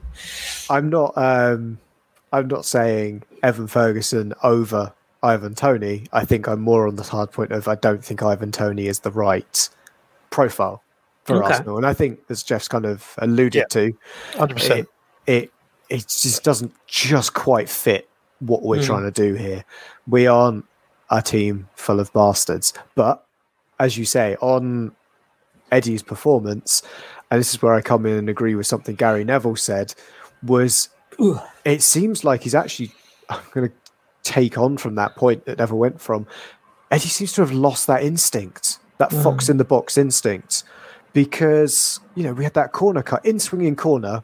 Oh, Eddie yeah. should be right at that back post. I did agree with Neville. I will confess, yeah. Ian Wright, even Francis Jeffers for Arsenal would have found himself back there. And poor Diawara would have been in there, Josh. Exactly. There were many a striker of Arsenal generation that would have just been there on the toes, ready to go. Thank you very much. I'll pick up at least 5 to 7 goals a season by doing exactly that run. And Eddie wasn't there. And it might be throwing, the baby out with the bathwater, but it feels like a huge miss. And there were opportunities there where I looked at one of the balls Havertz played into the box, a superb left-footed cross from kind of that mid area, not from the wing, straight in. And I was expecting my centre forward, especially, I would expect Jesus to be running, flashing across the front of the central defender, getting onto the end of that. And it's partly where Havertz looks not good for Arsenal because we've got that lack of movement up top at the moment. He's finding spaces we're not taking. We're not making the runs onto the balls. He's finding the space. I think that's part of the creativity issue we've got, is that we're not having the right runs, and with that forward line doesn't feel like it's moving in the same way. And I hate to say it, are we missing Granit Xhaka? Well, we'll come on to that. Don't worry. But Fem's just made the point in the chat. We're coaching it out of Eddie, and like I said earlier on when I was talking to Jeff, it feels like we're trying to recreate Jesus, and that's not Eddie, because the Eddie that we had, look at the goal against Man United last year.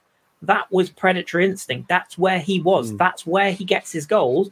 Is it just a confidence thing? And it did make me chuckle. I saw quite a lot of tweets yesterday. Get queued up, Danny, with the Ligue 1 talk here, but I saw so many people say, why did we let Balogun go? He would have been there. On the same weekend that Balogun missed 2 penalties in the derby for Monaco against Nice. But that really didn't help his brand, did it? No, that's really the areas that argument. Balogun scored in France last year. That's exactly the areas he got the goals. So, It does feel like there was that kind of sliding doors that if Balogun had said, I'll go on loan for 6 months, I'll come back in January. Yeah. You'll look at this situation. Yeah, we'd go, hang on, we've made a huge mistake. And maybe we'll go back in for him. Or if we'd have sold Kieran Tierney and not had to rely on the figures that we got for Balogun to balance the books. Yeah. There's definitely that kind of issue at the moment. And I can see, I know that Arsenal were knocking on Tony Bloom's door for Evan Ferguson, and along with probably continue. And we'll continue to do that because he is the hottest prospect in the Premier League at the moment. I think in world football, there's other options out there that you could certainly find and cultivate, but I think that's always going to be the worry of where... I don't see them though. Who are you thinking? Because you know me, I like the European football. I haven't seen many. Ferguson is, I hate to give you credit here, but I agree with you. He's a tier above. He's got everything at such a young age. I'm not seeing too many centre forwards in big leagues that can do it. I think it would be someone that is, again, it's going into the real deep data that, there's obviously a reason why at some point Arsenal were looking into Ivan Toney, and it wasn't because he converts a penalty every other game. I do wonder if there's a reason Real Madrid went for Hossley, not because Benzema and they're waiting for... There was a reason why they picked that kind of profile of player. And I think it is more of picking, right, if we're going after Ferguson isn't... He's still incredibly raw.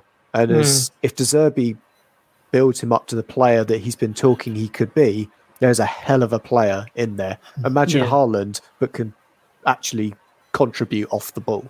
Yeah.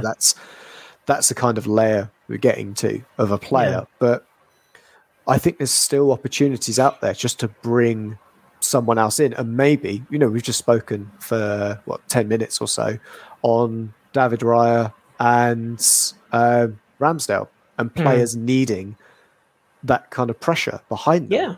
Yeah, you need and that. Eddie seems to be somebody who doesn't have it anymore. No, he doesn't. He knows that, if Jesus is unavailable, which he has been for large spells of his time here, I'm getting a run of at least 10 games. I think Danny flashed up his appearances for the last couple of seasons. He's guaranteeing about 20 appearances in the Premier League every year at the moment. Havertz or Trossard as a false 9 is the only other option you've got, isn't it? There is no other option.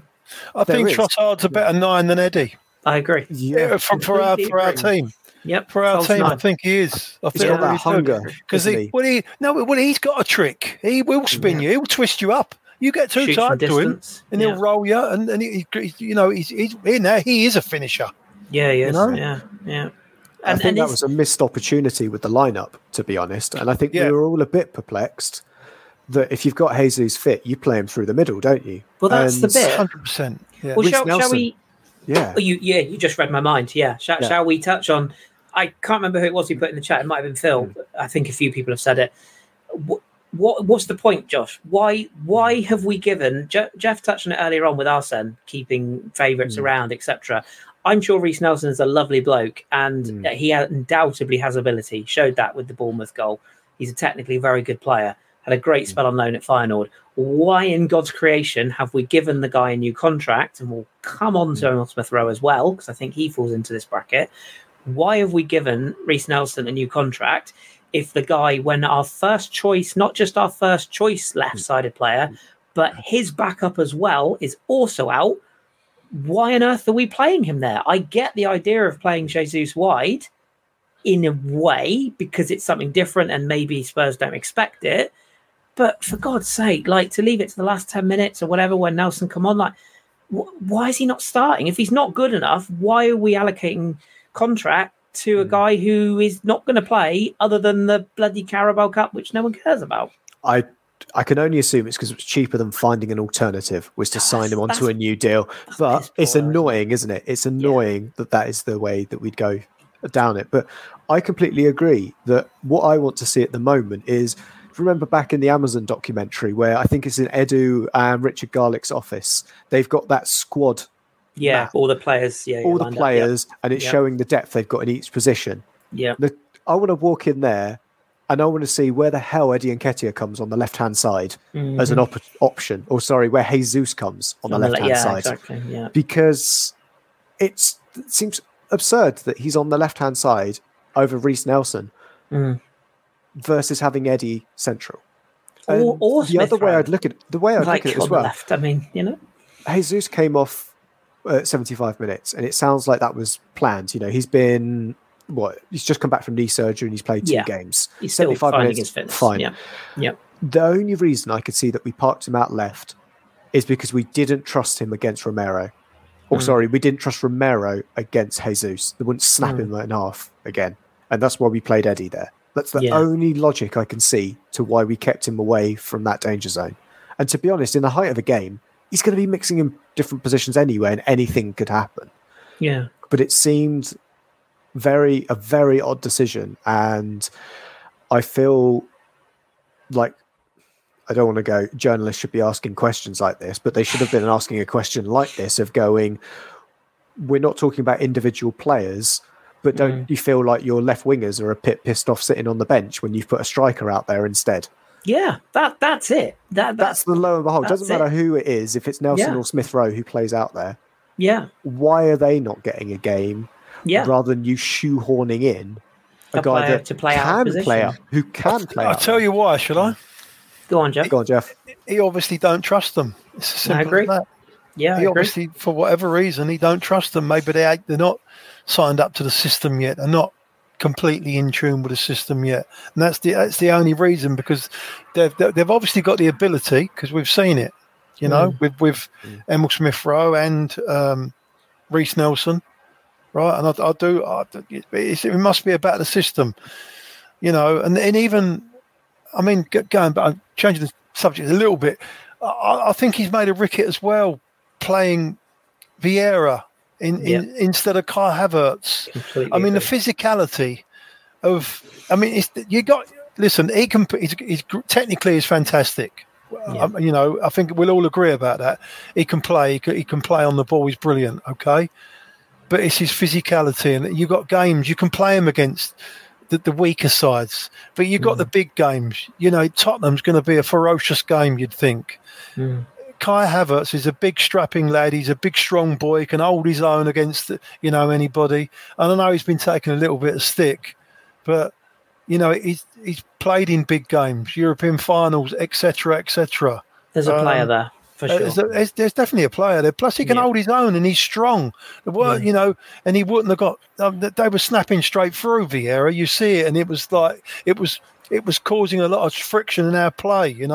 It was the old Vieira, wasn't it? It wasn't the Vieira we've seen the past few weeks. Yeah, I think maybe it was like a rabbit. He got caught in the headlights, But I think that was a. But listen, again, I can't criticise. I can't really criticise Arteta. He sees them on the pitch every single day, I think that's the thing, isn't it? It's a bit like, remember when Ramsey was going through that horrible, horrible period, and Wenger kept coming out and saying he's the best guy at training. It's not my fault. He's not performing in games, and a couple of weeks ago, I remember Arteta saying exactly the same about Eddie, that he was performing in training. I can't not say you're going to play the game because he was one of the best trainers. And I get that while Jesus was coming back to fitness, but when they're all fit, what about were you at the PSV game, Jeff, the other night? I was, yeah. So that ovation that Emil Smith-Rowe got, and make no bones about it, I'll just hang my flag out there. I thought we should have sold him in the summer purely because it was, in my opinion, and I might be proved wrong in 6-8 months' time. In my opinion, we're not going to use him.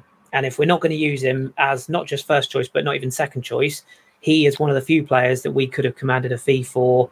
We know Villa were knocking last summer, and I just felt that was the time to sell him. But no, they stuck with him, and also nailing my colours to the mast. I like him. I like him as a player. I think he's got a lot of attributes, and I think he's a good kid, and all of those things that go with it. You were at the ground the other night. You heard that ovation. Mikel made reference to it and said that it warmed his heart, whatever it was. Yeah. Why is this kid not getting a chance? Like, why is he? Because surely he could have done not just a job at left midfield, a bloody good job at left midfield, surely. Well, yeah, I was thinking exactly the same thing. I just think that, again, everyone's different. Everyone, we've all got different opinions, and no doubt Mikel has got different opinions on all the players, and he sees them every day. I think that Emil has had, obviously, fitness issues. And lifestyle issues. Do we think? Because there was that talk about his diet and how he lived, and I don't know. Well, yeah, I think there's rumblings of that kind of stuff. And if you don't live right, I mean, Wenger was a stickler on that, wasn't he? Yeah. Maybe that's what it was. It was fitness. Can you get up and down the pitch and do? I mean, especially playing out on that left hand side, you have got to be fit. There ain't no substitutes. You've got to be fit. That's the first thing you've got to do. If it's before you've even kicked the ball, you've got to be physically, fit enough to do the job. And that's why you go back to Man City now. The kid that come from Villa. That's why he was out of the team for 6 months. Calvin Phillips as well from Leeds. He's never got a look in. If they're not fit enough and they don't fit into, you're sitting on the sideline, mate, and you sit down and watch the game. Watch what we do. This is what you need to do. But no, I agree with you about Smith-Rowe, because there is definitely a player in there. Oh yeah, 100%. He turned us round. Yeah, he did. Those goals last season literally turned us round. Yeah. Would you? Because again, you've seen him in the flesh. He's obviously bulked up quite a considerable amount. He looks bigger, and I think, I don't know whether it's because he wears his socks low and he has that undershirt. He always looks like he's a bit lumbering now. I don't know what it is. It's just a visual thing. No, I think he's cut underneath, mate. He's just he's just one of them stocky kind of kids. I think. No, I think he's fit enough, and he's bulked up. He's trained very, very hard, but I think he's broke down a couple of times in between, and it's hard to get going again. Would there have been an argument then, from your point of view, that maybe he could be that quote unquote left 8? If you have got concerns over Havertz, you put Havertz out on the left where he's played for Leverkusen, or left of a 3, and you move Smith-Rowe into the middle, or is that again a Mikel not trusting him? But I don't see the huge, and I like Fabio Vieira. I do. Again, I think technically he's very good, but I don't think we would have been weaker having started Smith-Rowe in that central left 8, if you will, yesterday, as we were with Fabio. So was there not an argument to play him in that central role even? No, I agree. I agree with you. But with Havertz, I would like to get to a situation and stage where we say, okay, Kyle, you're going to be the left 8. Yeah. You're not going to be a centre forward. We might need you every now and again if Jesus goes off, or last 10 minutes or something. Yeah, last 10 minutes we've got to push you forward. But that is going to be your position. This is how the system works. That's where you're playing. Again, even if you've got to sit down for a few games, mate, look at it. This is how we're playing. But because we don't want the situation where he was at Chelsea doing exactly the same thing. No, that's what worries me, because I saw him at Leverkusen. This is a guy that Germany built their midfield around for a summer. Like, he's got it there. He's damaged goods because Chelsea are an absolute clown car. And I'm worried that our fans are getting that way. What was the reaction when he missed, I guess I have to say missed, that shot that came to him? Because his eyes must have lit up. He must have thought instant hero if I rattle this away. Because I thought the technique was outside the box, just on the edge of the box. Yeah, was it that one? Yeah, the late one. Yeah, it was a high bounce, wasn't it? It is difficult to get that right, But I mean, it was there for him to announce himself. And that was the moment, wasn't it? Yeah, my good pal when he came on, said, "That's it. This is it. This is his entrance now." I had the same feeling, Jeff. I did. This is it. It's written in stone. This. Yeah. And I said, I'd like to think so, but what's it like in the ground, Jeff? Because you're there more than I think only Fem and Carl go. The rest of us don't get to go as much. Is it toxic or is it split? No. But it's a lot quieter. You know what? It's the expectation. It's got so much higher now after last season, how much of a great season we did have when everyone had low expectations, right? But now the expectations have got so high now. Everyone needs to, again, they need to calm down again and keep our feet on the floor, because we're still a team that's we're working on it, aren't we? Yeah. But you do get a few people that get a little bit frustrated during the match when that level of expectancy it's not living up to what we expect. And is a lot of that aimed at Havertz individually? Do you get the impression? Is there that sort of Chelsea-ness? Is that what people get upset about with him? You do get a few groans. But you do get a lot. Even you get it with Eddie sometimes, and other players as well. Yeah. But I just think there's a player in there, and a lot of people listen. You could pick 10 people out. 5 would say, "Yeah, he's a player. We've got to stick with him," and 5 would say, "Nah, he's a write-off. He come from Chelsea. He's shit. He couldn't play it there." Yeah, so we just got to see. But I do think £65 million was way too much money for him. Oh yeah, without a doubt. I think we overpaid by at least 20 million on that deal. But I think we were so far down the rabbit hole, we kind of had to go for it in the end. And having said that, I stick my hands up, and I did it the last time I was on. I wrote Xhaka off. Same. Yeah. The whole time he was here. Yeah, me. Right. Till the day left. And for the last 18 months, he was probably our best player. So what do I know about football? No, same. I wouldn't say I wrote him off, but I always had that opinion that I did. Granite's great, but we can do better. Like I just always felt like there was an upgrade. I didn't even have him as great. I thought he was a liability. He was too. We used to say, didn't I? He's 20 seconds away from a disaster, the lad. Yeah. He's and fair play to him. He's improved a lot of people wrong. Fair play. Yeah, and he's having a lovely time under Xabi Alonso at Leverkusen now. Bless him. And we're missing him. Yeah, I bet he sits at home just quietly and goes, "Yeah, they miss me." Like I bet secretly. I bet he don't listen to this podcast, though, mate. Don't worry about that. No, I bet he doesn't. If you're watching, Granite, come on.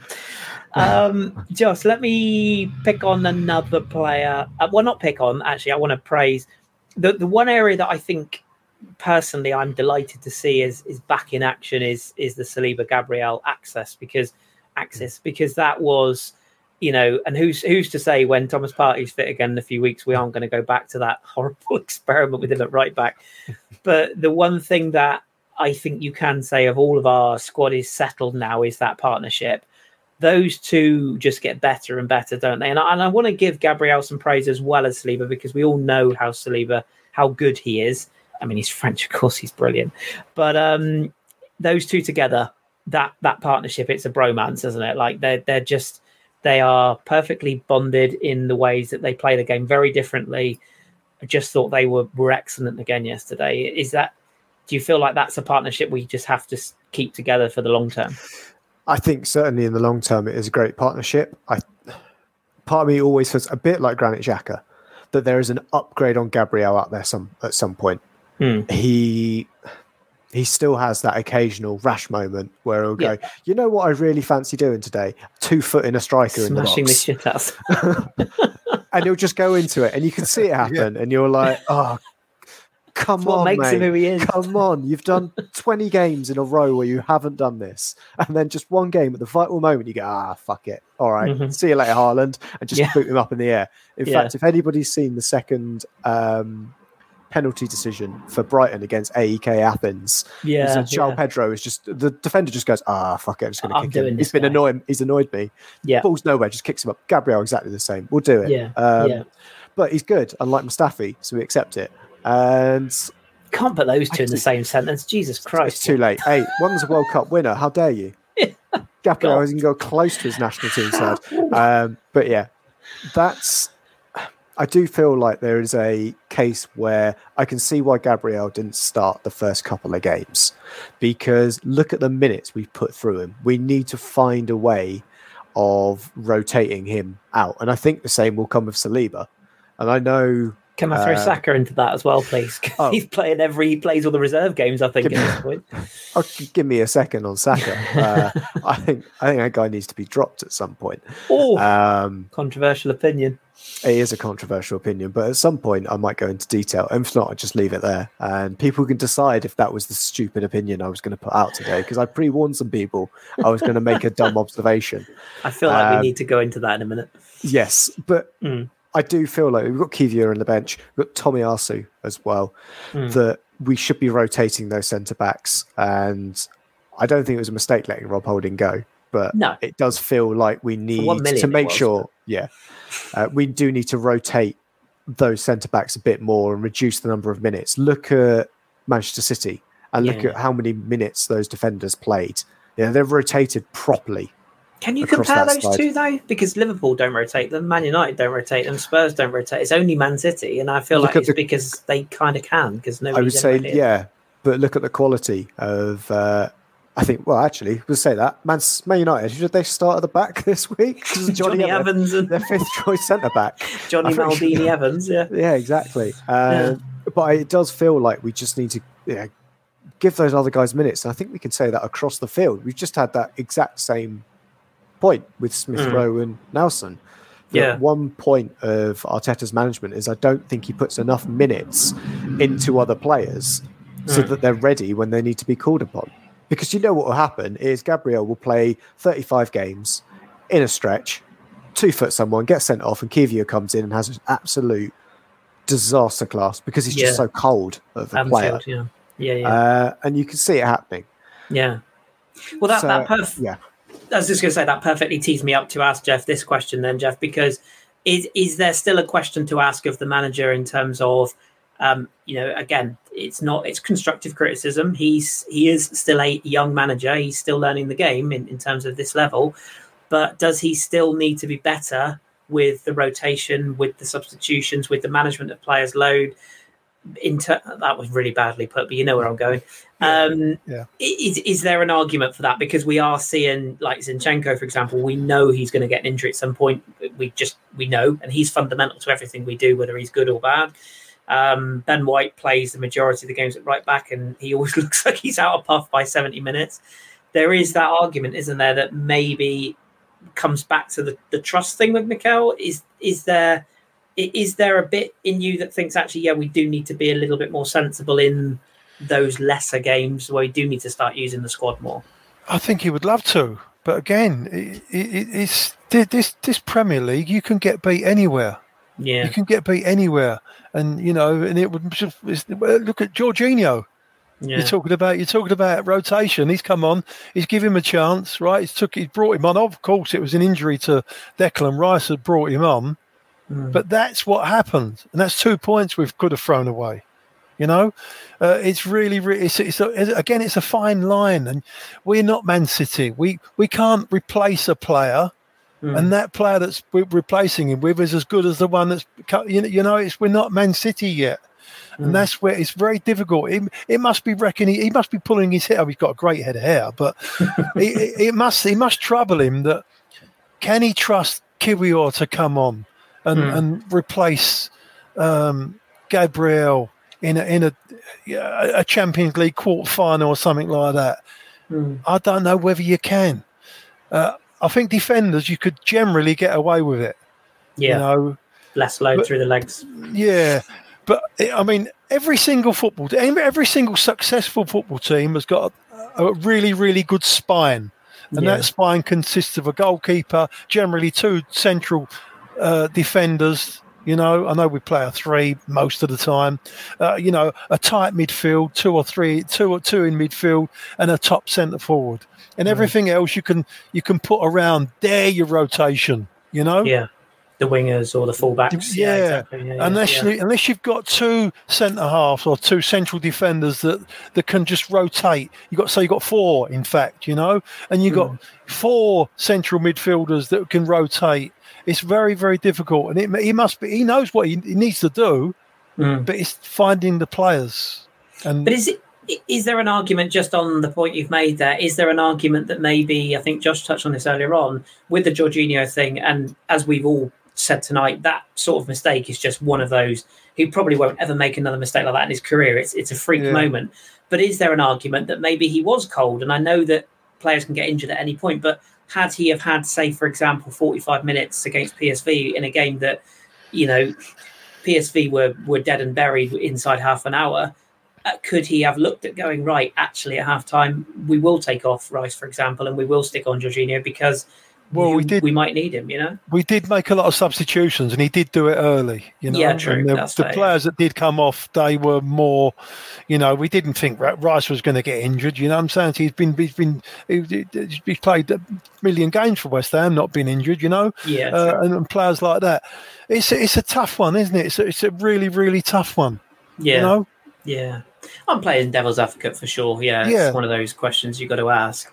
And Josh, we've got time, so because we'll touch on Brentford in a minute, so that game's coming up soon. But before we delve into that, give us this controversial opinion then, because I think I'm going to agree with some of it, in that I do think Saka could do with a bit more competition, and he simply hasn't got that. However, I do also recognise that he's one of the best players in the world right now, and we are relying on him heavily. But he is still getting kicked up in the air. He's clearly carrying some issues. He came back from England with an issue. So your controversial opinion is that you feel he should be given some time off. I'd put it this way. I wouldn't start him against Bournemouth. Okay. That's the next league game, yeah? Next league game. I wouldn't start him for that game. That's at home, isn't it? No, is that away? That's away, isn't it? It's away, I think. Away, okay.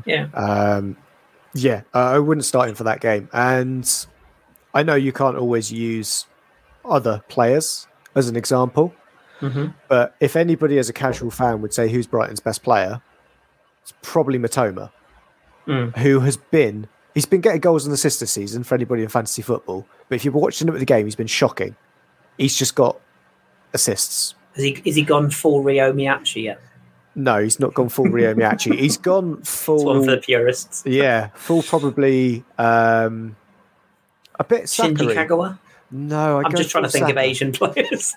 I mean, to be fair, you've hit all the Japanese ones, and he is Japanese, so he is. You've kept this borderline not racist. I was going to say, I'm on the really, let's move on. Yeah, but it does feel a bit like Saka. You know how it feels like something's missing from Saka. He's still putting in an 8 out of 10, but we're not seeing those 10s anymore.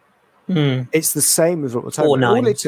Or 9s. That's the thing that it feels at the moment. And at the weekend, Matoma was on the bench. Just that 45 minutes. And yeah, Brighton, I think it was 1-1 at half-time. That's when he came on, wasn't it? Yeah. And then he came on at half-time, scores 2 goals. Great. Perfect. And I think that's just what Saka kind of needs. Is he needs that moment of just going, cool, all right. Doesn't actually need to be kind of a day off. But I feel like if we just put, and I think some people have mentioned already, Fabio Vieira as an option out on that right. I think that's what we all saw him as, was that cover for Saka. And at some point in a big game, a left back for a big side is going to do a job on him. It's going to do a job on Saka, and we need that fullback of, okay, what do we do now? And our entire game plan can't go out the window. Yeah. But it does feel like at some point it will. And it might only be, as I say, for 45 minutes. But I think you see a better Saka for that 45 minutes not on the field than you do by continually playing him for 90 minutes after 90 minutes. And maybe I'm wrong. But you know what? Arteta, prove me wrong. Okay. And then we'll have a conversation. Mikel, if you're watching, you can come on with Granite and we'll have a chat. Yeah, exactly. Would I be right in suggesting you might disagree with that thought, Jeff, or do you think there is some merit in what Josh is saying? You know what? It's a difficult one because he gets kicked all over the park every single game he goes, and I know, he must be made of steel or something. The kid, the way he gets kicked about. But you see, and you're talking about players getting 10s. Not all these. It's very, very few players get 10 out of 10, do they? On a football pitch nowadays, because this is so difficult. Every time he gets the ball, he's got 2 or 3 players hounding him down. Especially with them low block teams, he's got nowhere to go, and that's why he can't. He can only get a 7 or an 8, or he might score a goal to get him an 8.5 or a 9. But whether he plays or not, well, listen, we've got a medical team that monitor him, a medical team that obviously look after him, and if they think he can play, then why not play him? He's our best player. Yeah, that's what I say. But I'd also say, isn't it just a massive disaster if our squad is entirely pinned of the success on one player, on Saka? Yeah, I get what you're saying, but that challenge coming in from a great meaty player could happen at any time. He could have 3 games off, and the next game someone goes straight through him. So you never know. You just got to hope for the best. Yeah, and you don't see Man City rotate Rodri, do you? And of course until he's suspended. But people talk about Haaland, but Rodri's never out of that team for a reason. He's their best player. Yeah, but we mustn't compare ourselves to Man City because no, I agree. But I'm not chipping you. I'm just saying. Yeah. Take. I do it, but you got to take Man City out of it because they're just a different level. They've got the money to have 2 or 3 players in one position. Yeah, we really haven't got that. I think. Even look at Spurs. They're not going to rotate Son out, are they? At the moment, they're not. Liverpool aren't going to rotate. But I would say Spurs are now a better side that they got rid of their best player. Well, yeah. That Josh is appearing soon on the Tottenham Hotspur podcast. For the moment, they are. Whether that continues, I don't know. No, true. I presume, Jeff, you were looking ahead to Wednesday when we go away to Brentford. We've actually got 3 games in a row away from home now, Brentford, Bournemouth and Lens. Yeah. Would I be right in saying you wouldn't have Saka anywhere near, not just the bench, but that squad? I'd have him sitting there. You know what? Sunday afternoon, I'd give him a couple of flight tickets. Yeah. You go to Spain go and or wherever, right? And I don't want to see you until a week and a half's time or something. Yeah, I agree. You go and have a rest. But we all know he's going to be on the bench at Brentford, don't we? We just know. Surely not. I think he will. I think he will. No, I can't see it. Now, that would be a mistake. Yeah, I agree. No? Is there a fashion week going on? That would, is it Milan coming up? I'm going to be at Brentford as well. I'm going to go to Brentford. It's a good away day, isn't it? Yeah, it's literally, I can get there in 15 minutes. It's a nice little ground in amongst all the I always see it on the bus when I come up because it's right in the middle of that estate, isn't it? Yeah. How much rotation would you do for that, Jeff? Because I'm in everybody. But see, I'm in that. I hate. Oh God, I'm going to feel really grim here. I hate to give Mourinho credit, but I'm going to do it. The first thing he did when he came into Chelsea, we tried to do it at Spurs. Obviously, nobody's going to do it at Spurs. Agreed, but he won silverware, didn't he? And I know Mikel's won that FA Cup, but is there this argument that maybe we should try and put out even if we're going to rotate, a strong enough lineup to go deep in this sort of composition? Well, no, he will. He's going to. I think Tommy Asa will play. He might even play Ben White. But I mean, I think he's crazy if he does. He might even play Gabriel. I think Saliba might be the one who plays. To be honest, again, I think he'll probably put out a strong spine and put everybody else around them. Squad players. I think Smith Rowe will play. Surely Havertz to try and get his confidence up. Vieira, maybe Eddie again. Smith Rowe. Yeah, Eddie. I don't know, because maybe he's looking to Cedric Suarez. Cedric Suarez. I wouldn't be surprised if we see Cedric. I'd rather see Cedric start than Zinchenko, let's put it that way, because he's another player that I'm very cautious about at the the Listen, I'd put a team out that can compete, because we should be able to compete, because I think Brentford are going to do the same as well. Yeah. Right? Well, I mean, so let them have a little tear up amongst themselves, all the youngsters, and the flitterings. But we've got the Champions League we've got to concentrate on. And Bournemouth are in a rough spot in terms of their form at the moment, so we need to be going there and trying to get all 3 points, you'd think. Correct. As well. Correct. You think about it, a lineup you could put, just off the top of my head, you can bring Ramsdale back in goal, or indeed Raya if you want to play Ramsdale at the weekend. Who the hell knows at this point? Play Ramsdale, yeah. So you bring Ramsdale in, you could put Cedric right back, Kivior left back, centre backs Tommy Asu and one of Saliba or Gabriel, because probably one of them's going to play. Yeah. Midfield too, you can play Jorginho to get him over that horrible moment. Although, is there an argument that maybe you keep him fresh if there is an injury to Rice? Yeah. You don't risk Trossard. Who do you play in the midfield? Maybe Smith Rowe centrally, and then you bring Nelson, Vieira on the right, maybe Nelson on the left, and Nketiah through the middle. Or you bring Kai Havertz into the left 8 alongside whoever plays in midfield. I mean, there's a lineup there, isn't there? Couple of young kids. What's the young kid with the left foot? Tricky left foot. Nathan. Ethan. Ethan Wanyeri. Yeah. Stick him in. Give him a go. It's nice little pitch. It ain't a daunting Old Trafford that he's playing at. It's Brentford. It's very small. Where he made his debut, wasn't it? Where he made his debut, was it? Yeah, exactly. When he came on. Yeah. And Vieira had a good day there, didn't he? A few years back. Give him a run out, and his debut. Yeah, there you go. Yeah, maybe that's the way.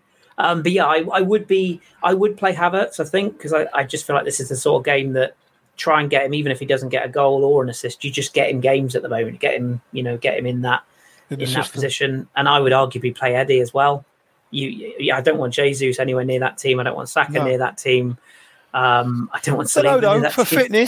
For fitness, you might give him 20 minutes, half an hour or something, because they do need Jesus, you mean, yeah? Yeah. Just give him that match fitness. I'd definitely play Reece Nelson for sure. Oh yeah, 100%. Yeah, I feel like we're missing somebody, and who am I missing out of our squad? I feel like I'm missing someone really obvious, but yeah, I think you're right. I think there's enough players in that team that you could rotate. El Neni? Did you have El Neni? Yeah, I don't think he's fit enough to start yet. I think he'll be on the bench.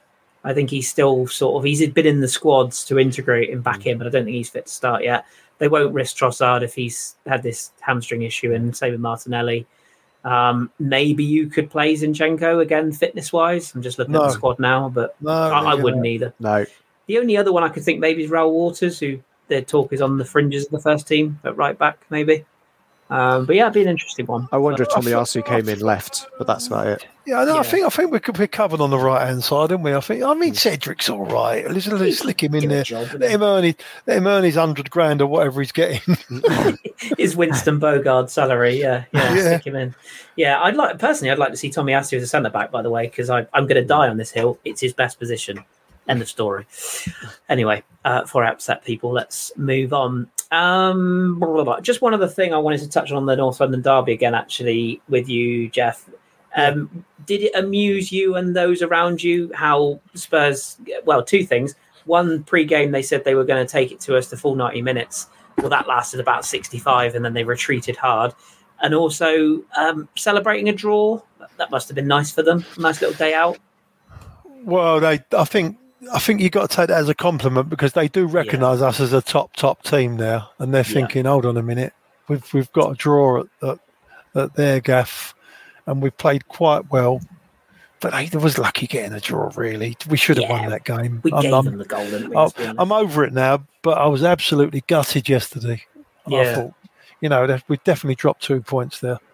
Was that the general feel when you left the ground? Yeah, for sure. Everyone was very flat. Everyone was very flat from as soon as they scored the equaliser. Yeah. And I have to ask you, this is nothing to do with the North London derby, but it's just I've got a lovely image in my head. Did you purchase the new away kit this year, Jeff? Have you been seen? No. You know what? I'm a funny head, me. I don't purchase kits. I didn't think you would. No, I'm not a kit man. I love that kit. I do. I really like it. And I'm going to buy my daughter. I am going to buy my daughter that kit. Funny enough, the 10-year-old. It's one for the youths, isn't it? What about? I love that. I love that. Yeah, brilliant. That was your era, wasn't it? 83, the green kit? That's probably my favourite. Yeah, that's probably my favourite kit, that one. Brilliant. Yeah. I love that kit. I was chatting to... The only time you'll see me in a kit, right, is a cup final. That's it. Yeah. And I'm willing to bet, that's the Arsenal ladies away, which is quite an eyesore as well. And I'm willing to bet that you go cup finals with, I'm going to go with sort of 70s style, Cameron, yellows, blue sleeves, yellow. Yeah, it all depends what we're playing in. But 1970, 71, 72, that kit, white sleeves, old school. I can hear your friend of mine, Gav, going, home kit, red, white sleeves, away kit, yellow, 100%. Blue sleeves. Big number 9 on the back, John Radford. Yeah, that's it. 100%. Right. We are going to take some questions before we wrap up. So if you have any, now is the time to shove them into the chat box. We've got a couple already. In a weird turn of events, I'm going to ask them to you guys rather than throwing it to somebody else, because why not? So I think we already answered one of Phil Mackus. Let me go to Fem's. Actually, we kind of did answer Fem's question about the Reece Nelson contract, didn't we? So Fem, I feel like we've covered that one. Josh, let me give you this one from Jimmy. Why do we give long contracts to players with no other clubs want? Eddie Nelson had no other big clubs sniffing around them, yet we hand them a big contract, clearly showing that they're not big team players. What do you make of that?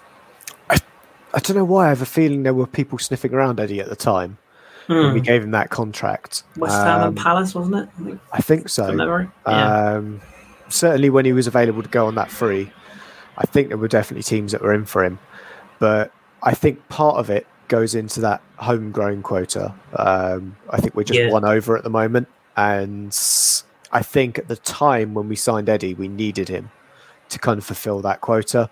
And Reece Nelson, I guess we wanted to forget someone else. I guess we really never got that explosive winger that we wanted when we tried to get Mudryk. And Nelson kind of fits that kind of similar profile. I think he's a lot better player. We should have sold him to Chelsea instead for, 200 million. But yeah, that's where I think the difference was, that I think they fit a certain profile. Why one of them seems to be getting a horrendous amount of minutes versus the other one, I'm not sure.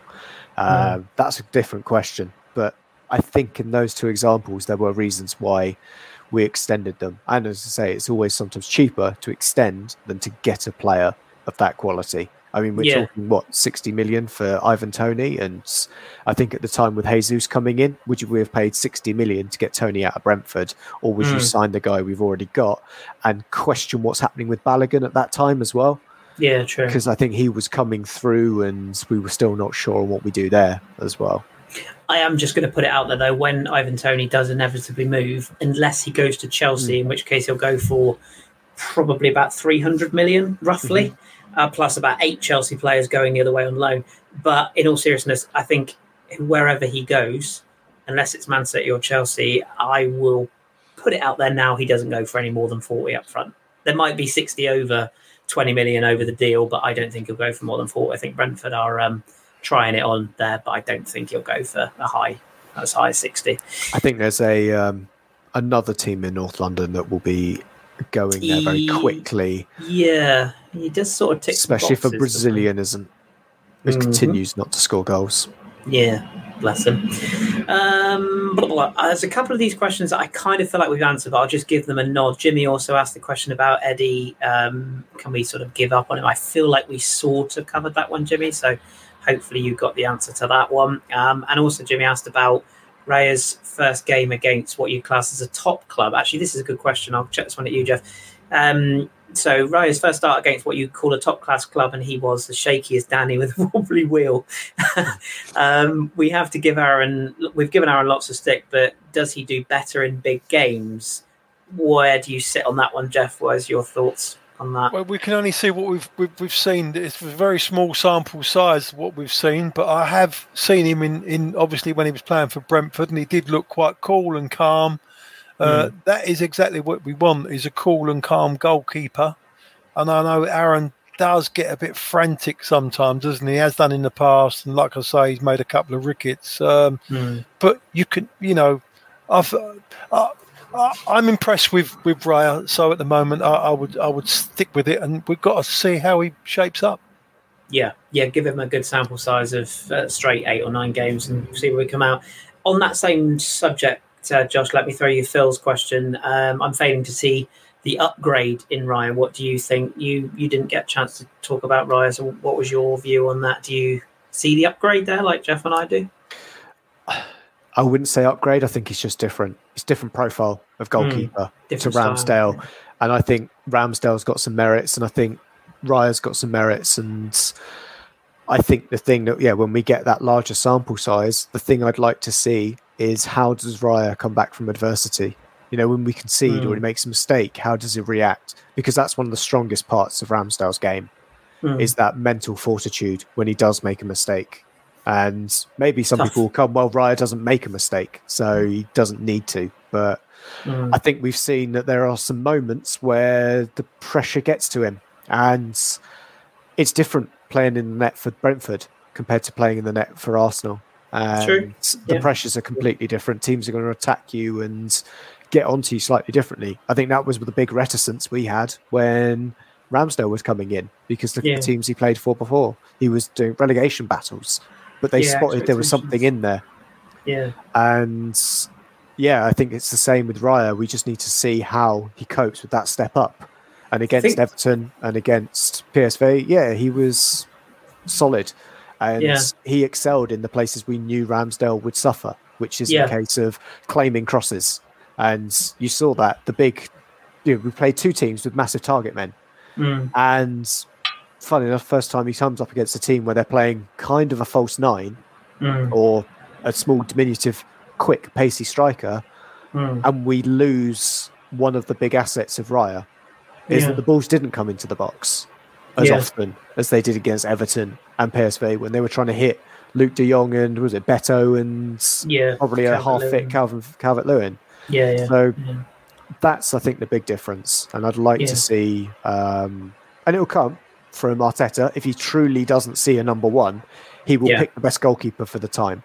And I think that's where he just needs to get a bit sharper on that. But going by Arteta's substitutions and not necessarily improving those in 18 to 24 months, it might be a while before we see him pick the right goalkeeper for the right moment. He's put pressure on himself as well, Arteta, hasn't he? Because if Raya does drop a howler, the media are going to be all over that like flies on shit, aren't they? But it's the question of, if you are going to change your goalkeeper, do you do it after they've just made a howler? Exactly. That's the issue. The other thing that I think none of us have really picked up on as well is there's a straight fight between Raya and Spain and Ramsdale and England, because I think everyone agrees that Ramsdale was pushing Jordan Pickford until he was left out.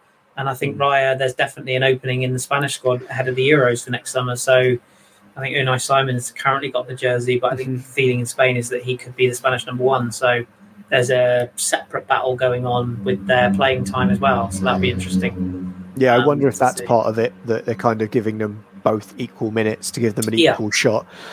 We all know Southgate, though, will have a bottle of cognac before he makes his decisions and call up 7 left-backs instead.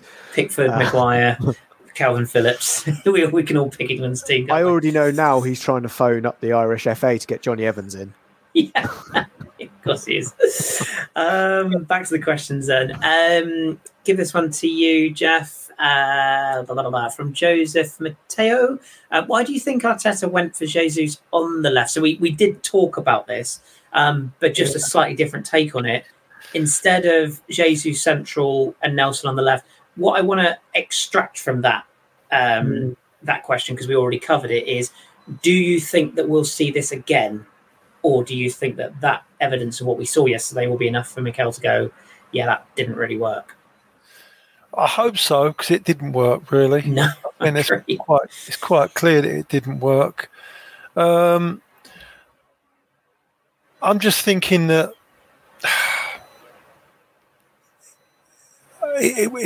we wanted to keep that press, and I'm just thinking that he thought that maybe Eddie and Jesus was going to do the job.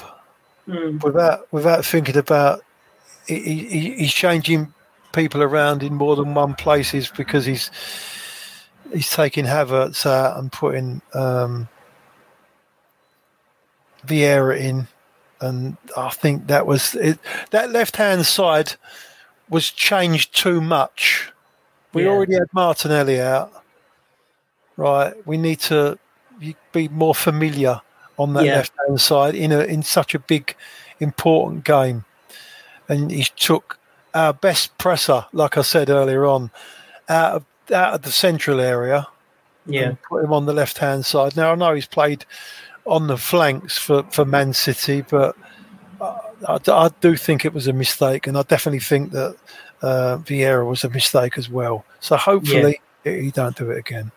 Agreed, yeah. I think I'd rather see, if it comes to it like that again, I'd rather see Havertz as the orthodox 9 or Trossard. At least you know you've got physicality, you know? Yeah, 100%. Yeah, he definitely offers you that.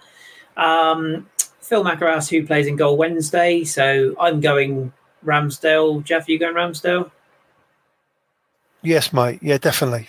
Yeah. Josh, same? Fine. Why not? Trust you to be different. You're going Carl Hein, right? Yeah, Carl Hein. Why not? We've got a third choice goalkeeper for some reason. Yeah, he can stay on the bench. It's probably not. It's going to be Ramsdale, isn't it? Yeah, you'd think it'd be Ramsdale, particularly if Raya's going to play against Bournemouth. Yeah, I don't think he's cup tied either, is he, Raya? Raya can't. No, they've given him position to play that game. Which but then I think it was probably originally planned for him to play. I don't trust it. Why would they give him? Why would they say you can play that game against us? It was mind games. He's only going to chuck it in, isn't he? Now. Well, also they know how he plays, so I think it's reverse psychology to make us think should we play him. But I know it happens all the time in Italy, but no, it's mind games. Right, it's Agent Raya. It's going to chuck one in. Bring in Onana. Yeah. Jimmy H says in the games where let's try that again.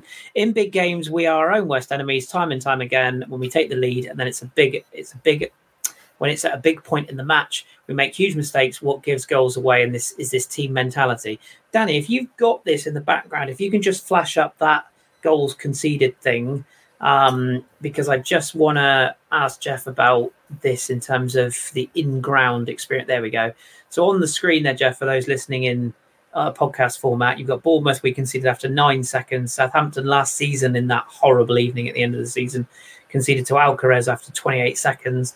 And then Fulham this season, 57 seconds. What I wanted to ask you, slightly away from Jimmy's question, but on the same lines, is in the ground, can you kind of see it coming in the sense that we talked earlier on about this hustle, bustle and racing around press thing? Is there a noticeable way that we set up from kickoff or from retakes from kickoffs? Or is it something to do with the shape? Or do you think it's just pure lack of focus? Just lack of focus. It just must be lack of focus. I can't see any other reason. I mean, the golden rule, you keep it tight for 10 minutes, and I should imagine Arteta, it's the last thing he says. Do not concede a goal early. Do not concede. If Arsenal score the first goal, right, it's going to be very, very difficult for teams to overcome us, really. You generally, right? Or put it a different way, if Arsenal concede a goal first, again, we're under pressure. That emotion builds up. That's what we had all the time. The Southampton game last year, the Bournemouth game last year, every home game seems like there's a drama, Drama before a crisis, yeah. Yeah, and it's just like, why are we doing this to ourselves? Does it worry you that the manager came out and said, I don't know? when he was asked how to stop this happening? Was that just Mikel being coy, or did that legit worry you a bit when he said that? I just think he don't know. It's crazy. Game of football's crazy. You know what happens in games of football, and I'm sure players go out there. Okay, right, we're switched on, and then something happens, and it only takes a second to score a goal. Brian Clough used to say. Yeah, my granddad always used to say that. And if you switch off in the Premier League, it's on you. And I do think that there are teams that notice that we aren't switched on because obviously we've conceded all them stupid goals so early. They go, right, first thing we've got to do, let's try and win the toss-up, pump it straight into their box and see how we get on. Yeah. Yeah. I just love to see us just, dare I say it, there was this talk a few weeks ago, wasn't there? It was like, is Arteta trying to make Arsenal a bit more boring this season? Can we have a bit more of that back, please? Just in certain, even segments of games? Or we just knock it from side to side for 5 minutes? 12, 14 passes. Let's play that game. Get the ball. 12, bore the pants off of someone for a little while. Yeah. And then suck them in and then hit them. Yeah. Yeah, even if it's just for 5 minutes after you score. Just I never subscribe to this idea that teams are most vulnerable when you just scored against them. It's pure other team switches off. I just don't never buy into that. Yeah, I agree. 5,000 passes. Yeah. What was they used to call it? The Arc of Doom, whatever we used to play in Arsenal's late days. We played around this. Let's have more of that back, please. Yeah. Just not the full 90 minutes. Can't deal with that. 2 quick last ones to finish then. Femme of our parish, Josh. What's the point in playing Cedric? I probably could just stop there, but bless him. What's the point in playing Cedric, who's leaving next summer in a League Cup, rather than blood players like Lino Souza or Raul Waters? Don't we have to start getting these players ready at some point? I do tend to agree with that, I have to say. Raul Waters looks physically ready to me, what I've seen. And this lad, Souza, for everything that people like George Bird, who knows his eggs in terms of the youth, says this kid's got it. Is there an argument to say, rather than playing the Cedrics and the formerly Rob Holdings, that you bring in these type of players?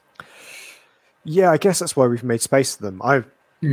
I'm still trying to get it out of Collins when he'll listen, and he's actually starting covering Arsenal and not gallivanting off to Rugby World Cups and who knows what else. Yeah. He was in Australia for a couple of months as well. I think obviously he's covering the Women's World Cup. Got a great gig. But anyway, I want his Arsenal news, please. And I want to know if Cedric is the only reason he's there is because he's doing his badges.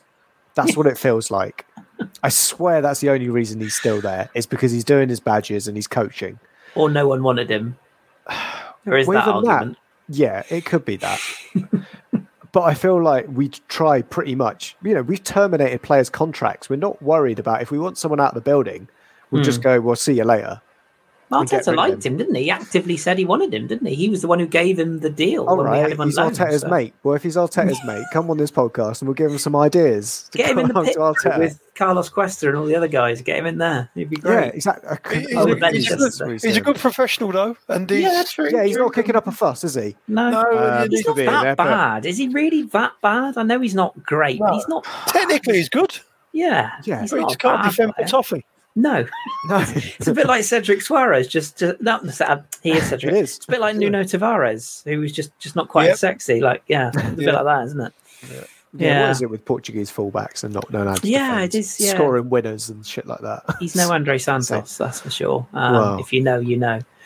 I don't know. I've not seen Cedric in months. Who knows what he's ballooned out to? Well, wasn't he on the bench yesterday? I think he was on the bench yesterday. Was he the one that hands out the Maltesers? Is that it? I'm pretty sure halfway through there, I saw either a giant catering tub of Malden salt or M&S mini rolls. It was one of the two. Someone could look back. If Third Eye was still on Soccer AM, someone would pick up on that. And I'm sure there was a tub of maybe that's it. What snacks have they got on the bench? We've got AirPod Albert. Perhaps we could have CFAX Cedric or something. I don't know. There's got to be some role we can find for him. Cedric's smorgasbord. And that's what it is. And he wheels it out with his trolley full of snacks for the bench. Again, if you're listening, Cedric, and you want to come on the podcast with Mikel and Granite, you're welcome. So we'll have you in. It's no problem. Yeah. Free for all. You've got plenty of spare time, we know. And bring your dinner with you. Yeah. Oh, that brings you back. And you can bring your fucking dinner. What was his name? The manager of John Sitton. John Sitton, what a lad. Yeah, we follow each other on Twitter. He's funny. Have you seen anyone who hasn't seen that documentary? You got because it's so 1970s, 80s football. Oh, there's two that jump to mind with that, Jeff. There's that one, and then there's the Neil Warnock one when he's at Huddersfield and he's in the shower and he's like, "There's 23,000 people out there in the pissing fucking rain, and you're playing like that." Oh, there's another one about Barry Fry as well. Who used to be my manager. Funny enough, the Sky one, yes. Yeah, I remember I was at Barnet one time. I think we was 3-0 down against. I don't know who he was playing. Burton or one of them. And believe it or not, Stan Flashman was the chairman at the time. Stan Flashman was the biggest ticket tout the world has ever seen at the time. Right. And he's come in and they start rolling around on the floor fighting each other. Honestly, it's just crazy. But Barry Fly had a fly on the wall documentary as well. Yeah. Similar. You've got to watch that. It is so funny. I think it was on Sky. I think it's one of Sky's first fly in the wall documentaries. Yeah. But lovely fella, Barry Fry, by the way. What club was that? It wasn't Peterborough, was it? Or was it Peterborough? I think it was Peterborough, yeah. Because there was that manager, wasn't there, that Fry was like the chairman, and that manager was just he wasn't even a manager, was he? He wasn't fit to coach at all. And I remember that Sky documentary. It was good. And I've just finished, actually, I know he's not popular on this podcast, but mentioned him earlier on. I just finished Harry Redknapp's autobiography. And if you can cut through a lot of the bullshit, and there is plenty, but he does tell that story of the West Ham pre-season game where that lad was giving him shit from the touchline, and he said, "I can do better." Yeah. And he gave him. He said, "Well, there's a kit. Here's a pair of boots. Fucking get on there." And the guy came on and scored.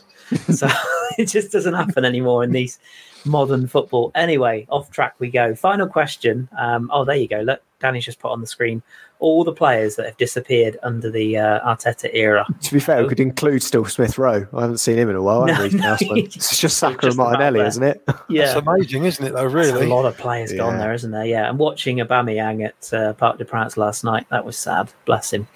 Anyway, final question, Jeff. You can have this one from Avon. Avon Teddington. Was there something that Tottenham were doing yesterday that the referee allowed them to do that gave them an advantage? I don't know where he's going with that. They did get a few. I thought the referee was all right yesterday. To be fair, there's only one time I called him a interesting word, but yeah. Did you feel like Spurs got away with a few things yesterday? You know what? I haven't done the rewatch yet. I am going to, but I've been very busy today. But I'm definitely tomorrow. I normally always do a full 90-minute rewatch. Yeah, and it's generally a totally different game to what you're watching live. Yeah, at the match, because you can. There's so much to view, whereas on television it shows everything for you, and I'm saying up close. Yeah. So, but no, not really. Nothing that I can remember. Maybe Josh, you Did you think? Can you think of anything where Avon's just put in the chat? Actually, sorry, I've just found it. He said what prompted my question is that the ball was in play for 52 minutes of the 106, and the second shortest in the Premier League this season behind Newcastle. I replied to that in the chat. My feeling, but again, I haven't watched it back, was that was more our fault.